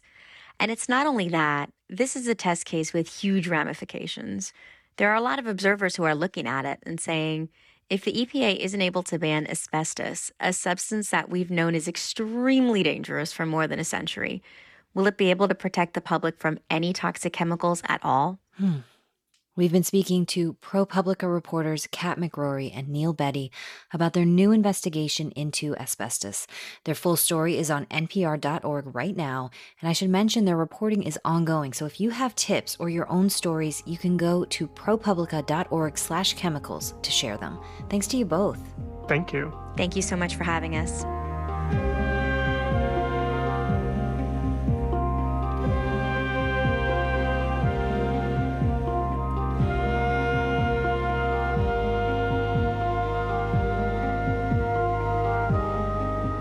Coming up later today on All Things Considered, in the battleground state of Pennsylvania, the issue of crime and which political party can solve it better is heating up the election debate.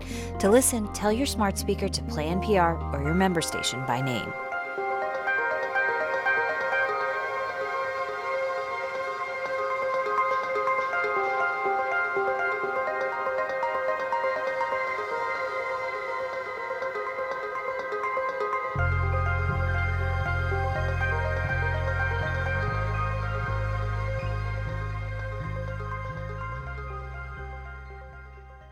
This is NPR News. This is 90.9 WBUR. I'm Morning Edition host Rupa Shenoy. Coming up, movie theaters in Kashmir were forced shut during a 1990s insurgency. Now the government of India will allow them to reopen for the first time. It's 8:19. Donate your old car to WBUR. It'll have a new life supporting the news, and you could get a tax deduction. Go to WBUR.org/cars, and thanks. We're funded by you, our listeners, and by Uncommon Feasts, catering diplomatic receptions, corporate celebrations, milestone events, and public galas in Boston, the North Shore, and Mid-Coast Maine. Artisanal cuisine and a focus on logistics. UncommonFeasts.com. Gather around. Let's feast. And Plymouth Rock Assurance, auto and home insurance that strives to treat you with kindness and humanity because they believe there's never been a better time for nice. PlymouthRock.com. Corporations facing massive litigation are using a new bankruptcy strategy to avoid liability. It's known as the Texas two-step. When the richest and most powerful corporations in the country are using the federal bankruptcy system to avoid paying the most vulnerable people in the country, something is wrong. I'm Kimberly Atkins-Storr. That's On Point this morning at 10 on 90.9 WBUR, Boston's NPR news station. Sunny today with a high of 57. There may be some gusty winds. Tonight, skies stay clear and temperatures fall to a low around 41. Tomorrow, a sunny Friday. That'll be a little warmer with a high near 62. Right now, it's 44 degrees in Boston. Coming next month to WBUR City Space, a book launch party for Circle Round. The podcast now has a third kids' book. It's called The Great Ball Game, which is a classic folk tale told by several North American indigenous groups. Enjoy a reading as well as some live music. The event is Saturday, November 12th. Get tickets at wbur.org/events. It's 8:21. Support for NPR comes from this station and from Ooma, a cloud-based phone service for any size business with an automated virtual receptionist, video meetings, and other features to connect to customers and coworkers anywhere at ooma.com/NPR. And from CrowdStrike, whose cybersecurity platform is designed to protect organizations by monitoring trillions of cyber events to detect threats and prevent breaches before they happen. CrowdStrike, protection that powers you. And from Lindamood Bell Learning Centers, providing instruction for students to catch up or get ahead. Live, online, or in-person programs for reading, comprehension, and math. lindamoodbell.com/NPR. This is Morning Edition from NPR News. I'm Leila Fadel. And I'm A. Martinez. Voters in Montana are dealing with some confusing information. Pamphlets the state started sending out 45 days before Election Day include inaccurate details due to last-minute changes in election law. Here's Montana Public Radio's Shaylee Rager. Montanans are able to register to vote on Election Day until 8 p.m., and IDs that don't include an address are acceptable at the polls. But the Secretary of State's pamphlet for voters says otherwise. It includes information based on laws passed by Republicans last year eliminating same-day registration and tightening voter ID requirements. The pamphlets were sent to voters to meet a required deadline before the laws were struck down in court at the end of September. The mail piece was so critical because that could have been their only interaction with the elections, and the information is wrong. Ronnie Jo Horse is executive director of Western Native Voice, one of the advocacy groups that sued the state over its new election laws. She says she's concerned the pamphlets will sow confusion in rural Montana and on tribal reservations, where internet and cell service is spotty. Horse says she hopes the state distributes corrected pamphlets, something the state hasn't yet commented on. She says rural voters already face barriers to participating, like long drives to the polls. Just a few more hurdles, I think, would deter people from voting. The snafu underscores how voting policies can change at the last minute with little time to educate voters. Montana was one of many states that passed restrictive new voting laws in recent years, some of which have been challenged in court. Connor Fitzpatrick, elections supervisor in Lewis and Clark County, says his office is spreading the word about the changes on its website, social media pages, and by training election workers. By keeping all those avenues open, we can hopefully get as many people in the know about the rule set we're using as possible. Fitzpatrick says his office has been preparing to deal with changes in election law since the lawsuits were filed last year. But getting updates to voters is a challenge, especially as the office also tries to combat misinformation about election fraud that swelled after the 2020 election. For NPR News, I'm Shaylee Rager in Helena, Montana.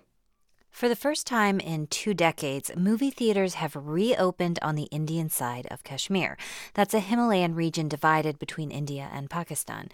Cinemas were forced shut there during a 1990s insurgency. And now the Indian government says it has restored calm, and reopening cinemas is one way to demonstrate that.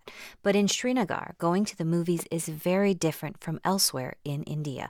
Rakshar Kumar reports. Excuse me, ma'am. Young Kashmiris who've never set foot in a cinema grab buckets of popcorn before they sit down to a newly released Hindi action film in a plush multiplex. The movie itself is the same as in other theatres across India, but the experience of actually walking up to the theatre here is far from normal. Go through a police barricade and an army barricade, and it has a small window through which a policeman with his gun can kind of peep out and see who's coming into the theatre. Security forces have good reason to be here, because on the same day this multiplex reopened, Yet another terrorist attack. A joint party of CRPF militants launched an attack in a neighboring district. Kashmiri separatists have fought Indian security forces for more than 30 years now. Some of them want an independent territory, others want to become part of Pakistan next door. Someone who has lived through all of this is Vijay Dhar. He's 81. His family has owned movie theatres here since the 1960s, including Srinagar's famous Broadway theatre. Broadway had the best sound in the country.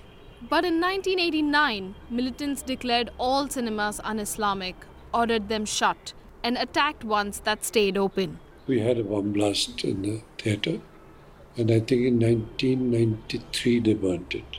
Kashmir used to have about 15 movie theatres. All of them had to close their doors. Some of them became malls, others became hospitals. But many of them are just heaps of bricks.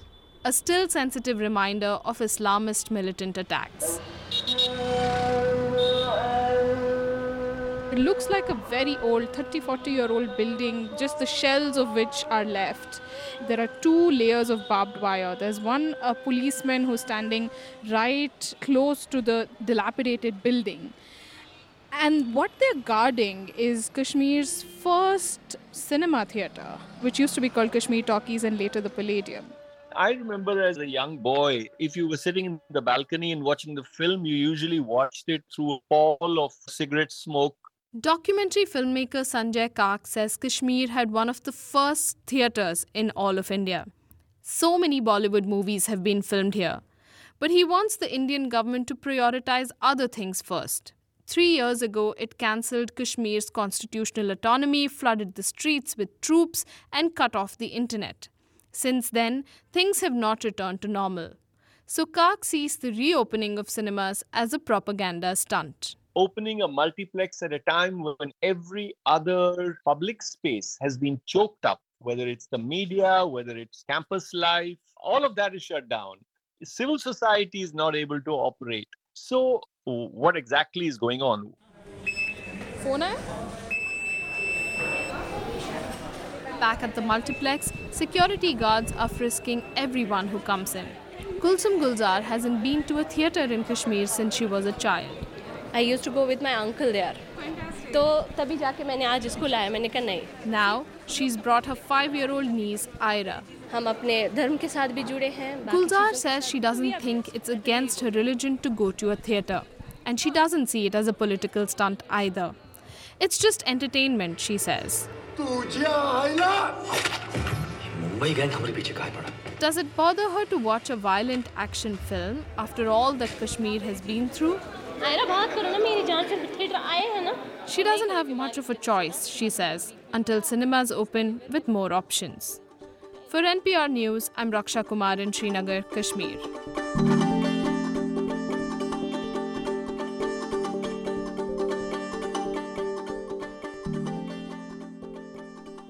This is NPR News. This is WBUR's Morning Edition. Up next, a new investigation finds that retired senior U.S. military officials are increasingly working as contractors or consultants abroad. It's 8:29. The Boston Book Festival is next Friday, October 28th, and next Saturday, the 29th. Get details at wbur.org/events. We're funded by you, our listeners, and by Salem State University School of Graduate Studies. Advance your career and become a leader in your profession. salemstate.edu/graduate. Live from NPR News in Washington, I'm Dave Mattingly.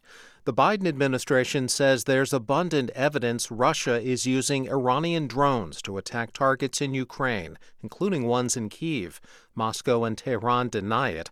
NPR's Franco Ordonez says the so-called kamikaze drones are also getting the attention of the UN Security Council. Concerns about the use of Iranian drones against civilian targets were raised at a meeting of the United Nations Security Council. The State Department spokesman Ned Price said in a statement that the United States began warning in July that Iran was planning to send drones to Russia. He added, quote, "We now have abundant evidence that these UAVs are being used to strike Ukrainian civilians and critical civilian infrastructure. This week, 5 people were killed in strikes from so-called kamikaze drones. Ukrainian officials say the Iranian-made drones hit energy infrastructure and a residential neighborhood. Price warned that the United States would not hesitate to use sanctions or other tools against Iran in response." Franco Ordonez, NPR News, Kharkiv. Later today, Ukraine's president is expected to repeat his call for the European Union to help Ukrainians make it through the cold winter months. Russian forces have been attacking water and power infrastructure in Ukraine, leaving cities and towns without electricity. This is NPR News. From WBUR in Boston, I'm Rupa Shenoy. In-person early voting gets underway Saturday in Massachusetts, and many voters who requested ballots by mail are now receiving them. It's all part of the lead-up to Election Day, which is in less than 3 weeks. Local election officials say they are reassuring people that this will be a fair and accurate election despite the different methods of voting. WBUR's Steve Brown reports. Local officials say elections in Massachusetts are secure because all votes are cast on paper ballots and that they can return to those ballots if disputes arise. Most communities use optical scanners to tally the votes, and MIT political science professor Charles Stewart says those scanners are very accurate. Human beings are really bad at tedious things, and counting ballots is really tedious. We have research on the matter that shows that hand-counted paper ballots are less accurate than machine-scanned ballots. The scanners used in Massachusetts are not connected to the internet and cannot be hacked. For 90.9 WBUR, I'm Steve Brown. The Boston City Council is honoring the young Iranian woman who died after her family says she was killed by Iran's morality police. Mahsa Amini has been accused of not properly covering her hair with her hijab. Her death has sparked worldwide protests.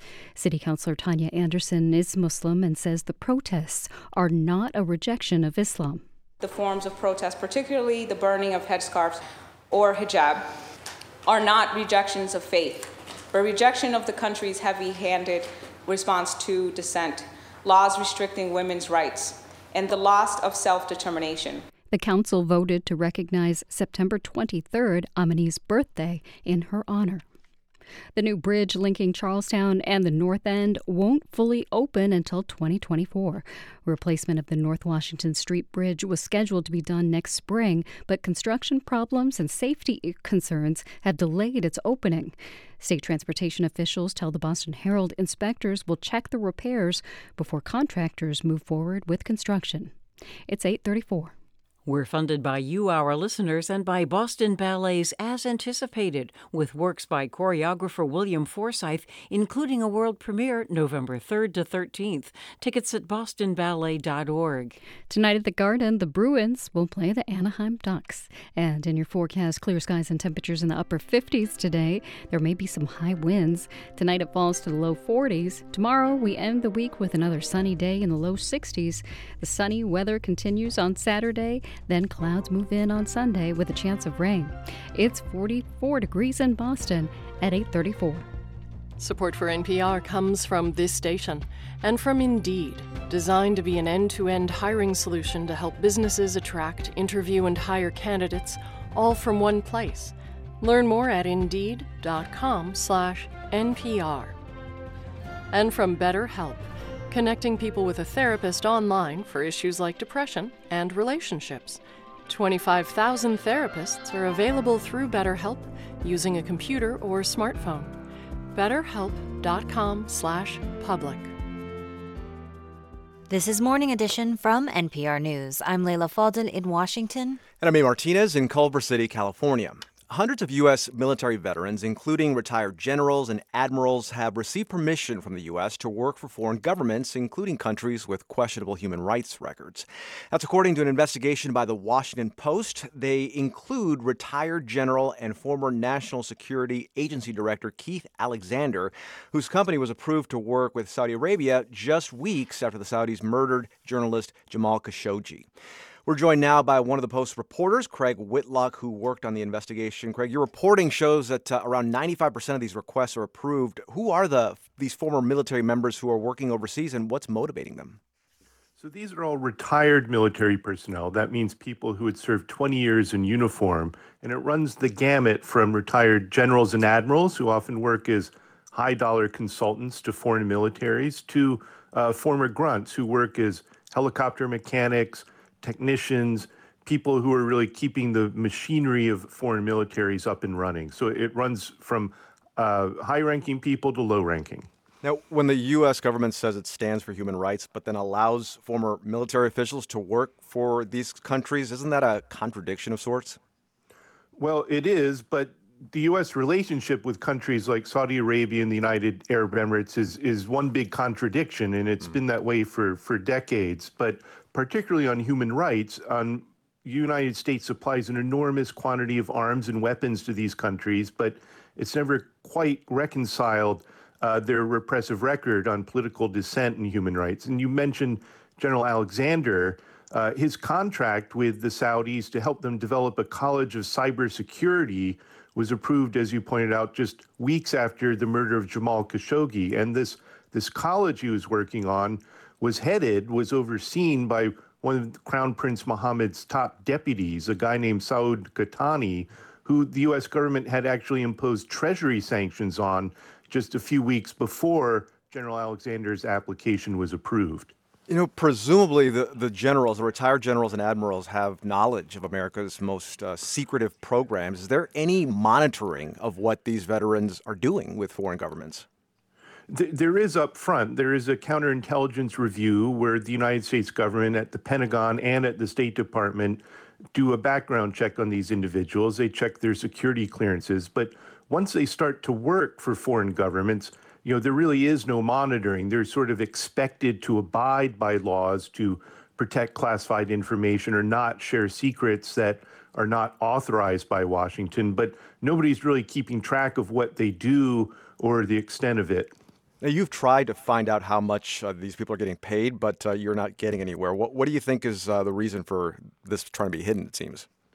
Well, I think it's the Pentagon and the Justice Department have said in court that they think it would subject these retired military members to embarrassment or even harassment if the public were to find out. And that's something that we're still pursuing. That's Craig Whitlock, investigative reporter for the Washington Post. Craig, thank you. You bet.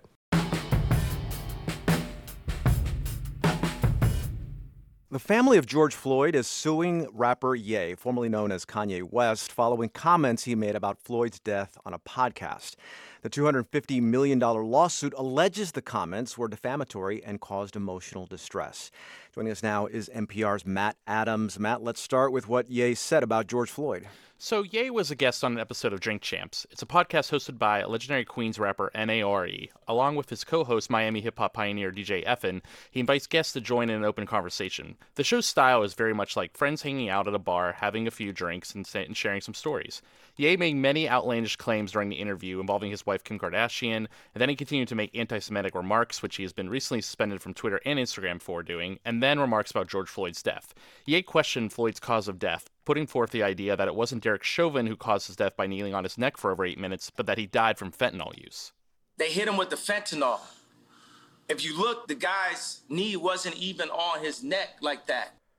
Okay, can you tell us then the response from the Floyd family? So a lawsuit has now been filed by Roxy Washington, the mother of Gianna Floyd. She's George Floyd's only daughter and the sole beneficiary of the estate, so Washington is acting in her interest. Through a statement released by the family's lawyers, Washington plans to sue Ye, his business partners, and associates for harassment, misappropriation, defamation, and infliction of emotional distress, seeking $250 million in damages. What are the chances Ye will be able to claim that what he said is protected by the First Amendment? So I spoke with Roy Gutterman, the director of the Tully Center for Free Speech in the University of Syracuse, who said that Ye's First Amendment rights will be a factor in this case. He said there is no possibility of defamation action here because there would be no living plaintiff whose reputation has been damaged. Libel and slander require a live plaintiff, and family members or surviving family members do not have standing to sue for defamation. Is there another legal path possibly that this case could take somehow? Right. So one possibility, according to Gutterman, would be the allegation of intentional infliction of emotional distress, although it will be difficult to claim. Basically, the plaintiff has to prove that the statements were intentional or reckless, outside the bounds of acceptance, decency, etc. This tort is often a difficult claim to collect on, especially with a person like Ye, who's so well known in the media. However, proving this claim is possible. Notably, Sandy Hook families just successfully sued Alex Jones on this basis in the recent civil trial in Connecticut. What about the show, its hosts? Ye, have any of them or all of them apologized? Drink Champs did issue an apology for airing of Ye's comments, and the episode has been pulled from YouTube and other listening platforms. A representative for the program told The Hollywood Reporter that the show tries to foster what it calls a free flow of ideas within the hip-hop community, but they said that Ye's interview contained false and hurtful information about Floyd's death, so they decided to pull the episode. Host N.A.R.E. later called into a radio show to talk about the episode and issued an apology. But Ye himself hasn't issued an apology, and his representatives haven't gotten back to me for any kind of comment. All right, that's NPR's Matt Adams. Matt, thanks for the update. Thank you.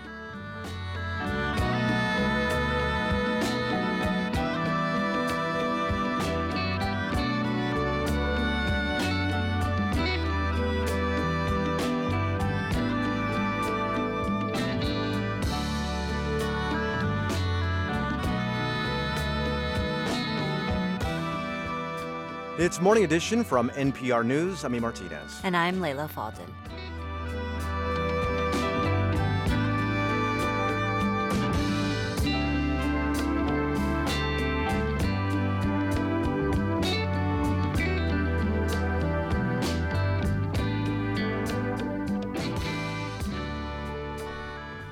I'm Rupa Shenoy in Boston. Some breaking news this morning. British Prime Minister Liz Truss just announced she is resigning. She took the job 45 days ago after the resignation of Boris Johnson. Truss says she will remain on until a successor is picked. She came under fire because of her economic plan, which was widely criticized and quickly abandoned after its rollout. Much more on this coming up at the top of the hour from the BBC. Next here on Morning Edition, another installment in our series of explainers on Massachusetts ballot questions. Today, question 2. It's pitting dentists against their insurers over how premiums are spent. In your forecast, upper 50s and windy today under sunny skies. We fall to the low 40s tonight. Tomorrow, another sunny day to end the week in the low 60s. It's 44 degrees in Boston at 8:43. We're funded by you, our listeners, and by the Ad Club's Women's Leadership Forum. In person on October 24th. Hear from influential speakers and visionary women driving positive change in the world. Tickets at adclub.org. and the MIT Museum, completely reimagined and now open in its new location in Kendall Square. Curious? Now, in business news, a proposal to turn the former Liberty Mutual headquarters in Weston into a life science complex is receiving up to $150 million in funding. Boston-based Greatland Realty Partners says the development will consist of 3 buildings at the intersection of the Mass Pike and I-95. The first of those is expected to be complete by next summer. Framingham-based DTIQ is buying an Australian company that makes technology for drive-through restaurants. DTIQ says the acquisition of Summit Innovations will allow it to expand into the quick-service restaurant industry. The terms of the deal were not disclosed. 10,000 high school students in Massachusetts participated in STEM internships this year. It was part of a push from the Baker administration to highlight science and math education in the state and to make it more accessible for students. It's 8:44. Funding for WBUR's business report comes from Cambridge Trust, a private bank offering a full suite of custom financial solutions tailored to its clients. Their team provides private banking, wealth management, and commercial and innovation banking designed to power any ambition. You can visit their offices or connect online at cambridgetrust.com/way-to-wealth. This is WBUR's Morning Edition. I'm Rupa Shenoy. Voters in Massachusetts are about to decide whether most of their dental insurance premiums should be spent on dental care. That's the crux of ballot question 2. WBUR's Gabriella Emanuel joins me now to walk us through it. Good morning, Gabriella. Thanks. Good to be here. Can we start with just the overall context? Like, why is this even an issue? Sure. So every month, people pay money for dental insurance, but only some of that actually goes to dental care. The rest pays for things like administrative costs for the insurance company. And some people want to change that? Yes. So ballot question number 2 would do 2 things. First of all, it would require that 83 cents of every dollar patients pay on insurance premiums be spent on dental care and things that improve the quality of care. So this is essentially stuff like cleanings and fillings and gum surgeries. The rest of that money, that 17 cents left over, would go to the insurance company for things like consumer hotlines, investigating fraud, and paying employees. The other big thing this ballot question would do is require dental insurers to share more financial data. Right now, the public doesn't know some basic things, like how much these companies currently spend on dental care. So that would be a big change. And I should say, if this passes, it's all supposed to go into effect in 2024. So who is campaigning for this measure, and who are the people on both sides of it? Yes, so this fight is essentially pitting dentists on the yes side against dental insurers on the no side. Let's take a listen to a snippet of the Yes on 2 campaign ad.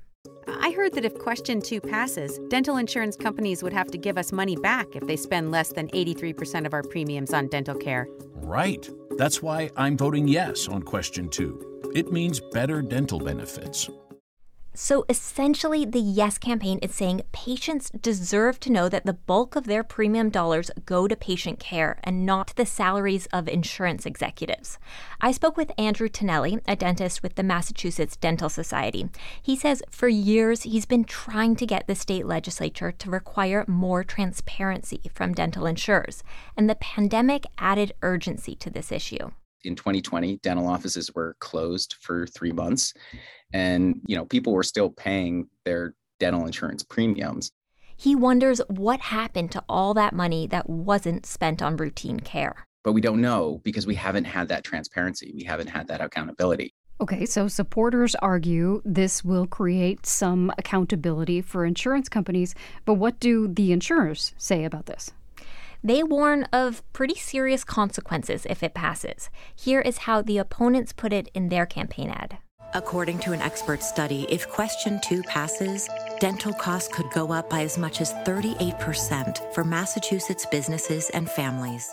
Now, it's worth noting the expert study you hear referenced here was commissioned and funded by a trade group for dental insurers.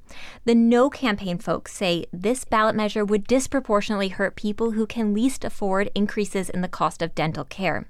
Here is their spokesperson, Jim Welsh, a former state lawmaker. This ballot question would really negatively affect the smaller insurance carriers, the ones that probably provide, dental insurance to employers smaller mom and pop type organizations. Welsh says the higher prices could lead some employers to change the dental coverage they offer or stop providing coverage. And what are the experts saying about this ballot measure? Well, it's interesting because if it passes, it would make Massachusetts the only state to require dental insurance companies to spend a set amount of premium dollars on actual care. But there is some precedent for this. A similar system already exists for health insurance, and one expert I spoke to pointed out that this is done for Medicaid dental products in a number of states. Are insurance companies right that this could make dental care more expensive? That is the question, right? So Evan Horowitz at Tufts University did some analysis of this, and he found that it is possible.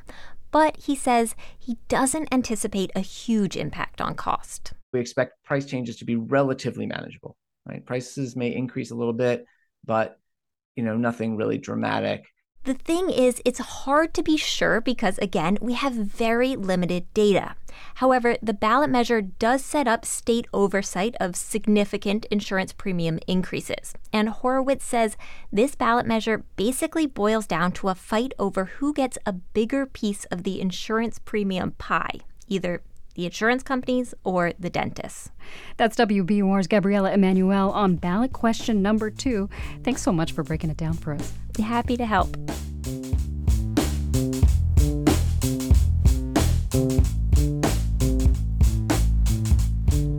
This is 90.9 WBUR. I'm Rupa Shenoy. At 3.8%, the unemployment rate is the lowest it's been on record. The Marketplace Morning Report looks at what will happen to that rate if there's an economic downturn. That's coming up. And then at noon today, it's Here and Now. And Anthony Brooks is here in studio to fill us in on what they're going to be talking about. Hi, Anthony. Hey, Rupa. Good to see you. Well, of course, the big news today comes out of Britain. Prime Minister Liz Truss announced that she is resigning, ending the briefest and possibly the most chaotic term ever served by a British PM. Truss, of course, tried to enact a conservative fiscal plan that backfired badly, causing chaos in the markets, causing support for the Conservatives to plummet. So we'll have the latest on that, what it means for the Conservative Party and the future of Britain.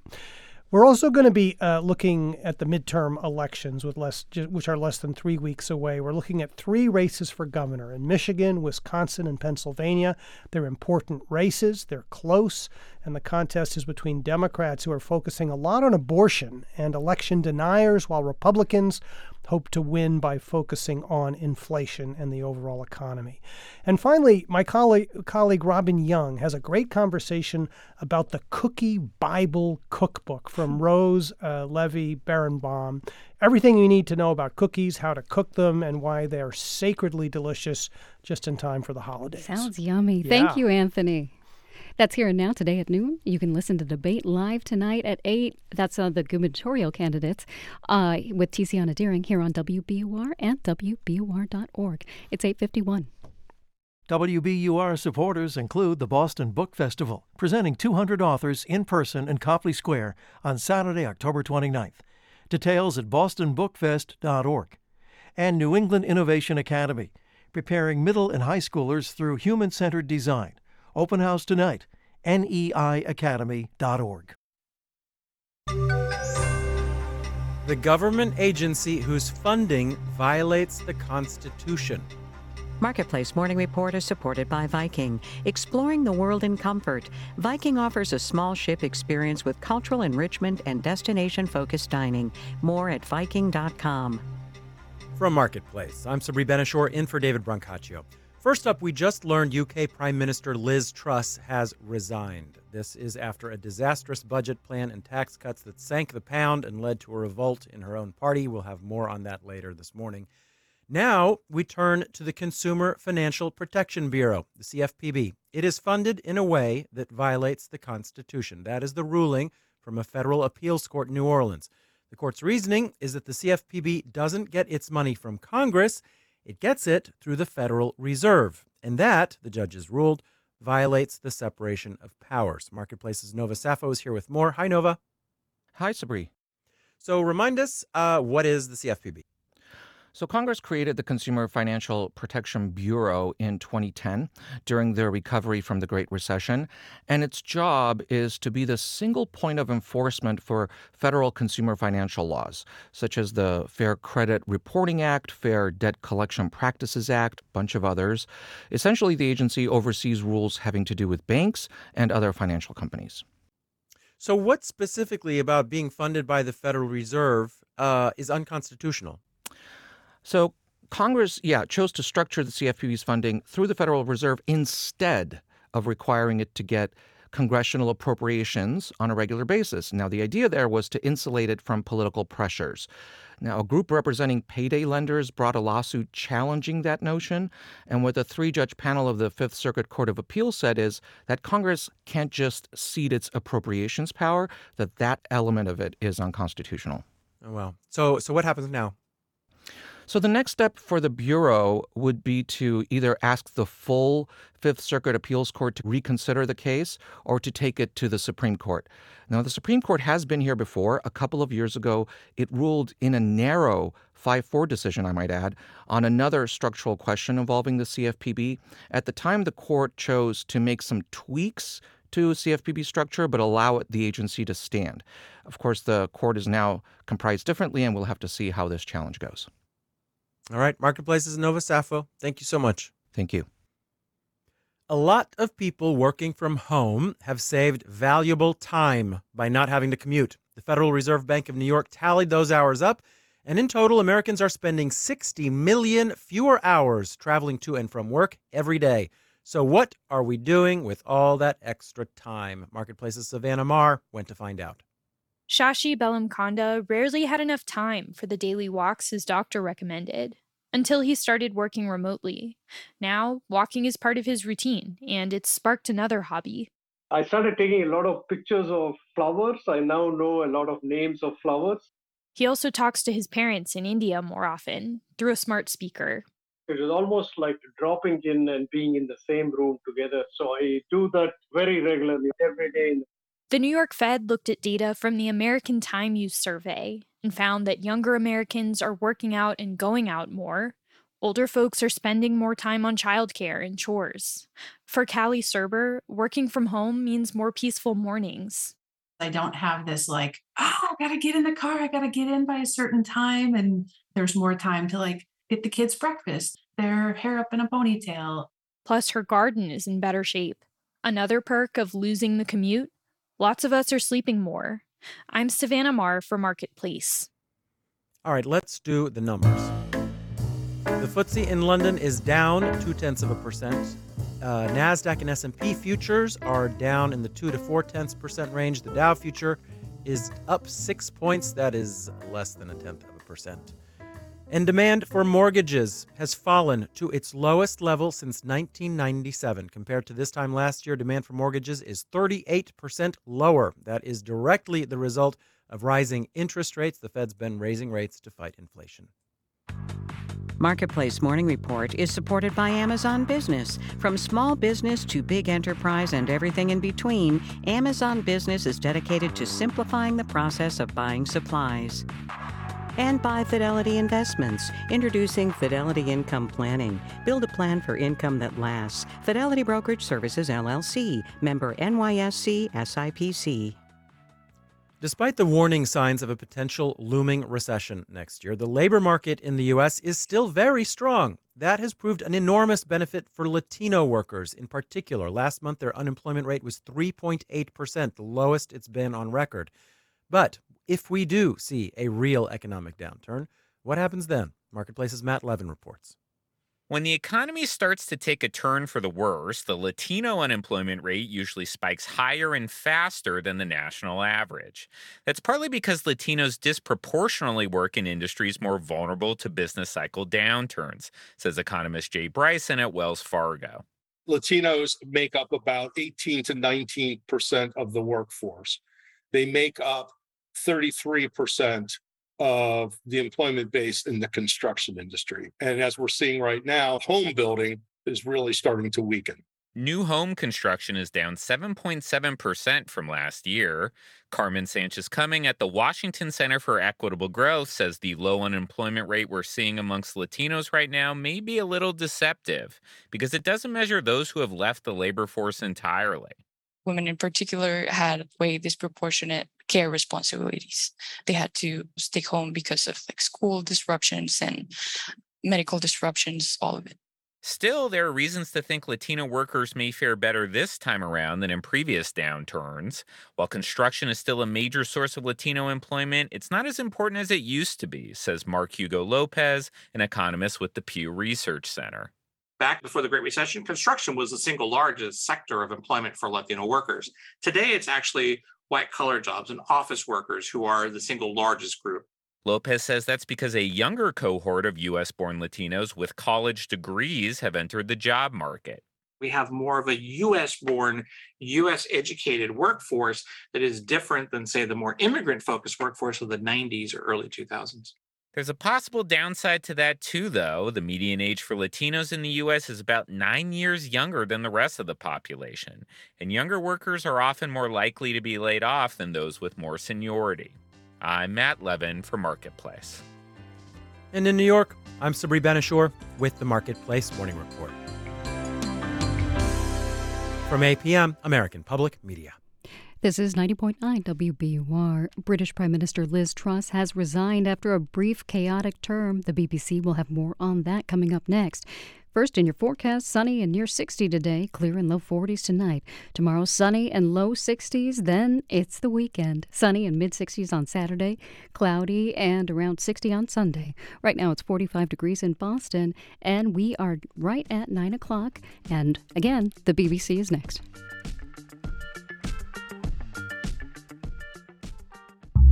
Corporations facing massive litigation are using a new bankruptcy strategy to avoid liability. It's known as the Texas two-step. When the richest and most powerful corporations in the country are using the federal bankruptcy system to avoid paying the most vulnerable people in the country, something is wrong. I'm Kimberly Atkins-Storr. That's On Point this morning at 10 on 90.9 WBUR, Boston's NPR news station. I'm All Things Considered executive producer Jonathan Kane, and this is 90.9 WBUR FM Boston, 92.7 WBUH Tisbury, and 89.1 WBUH Brewster. Listen anytime with our app or at WBUR.org. WBUR, Boston's NPR news station.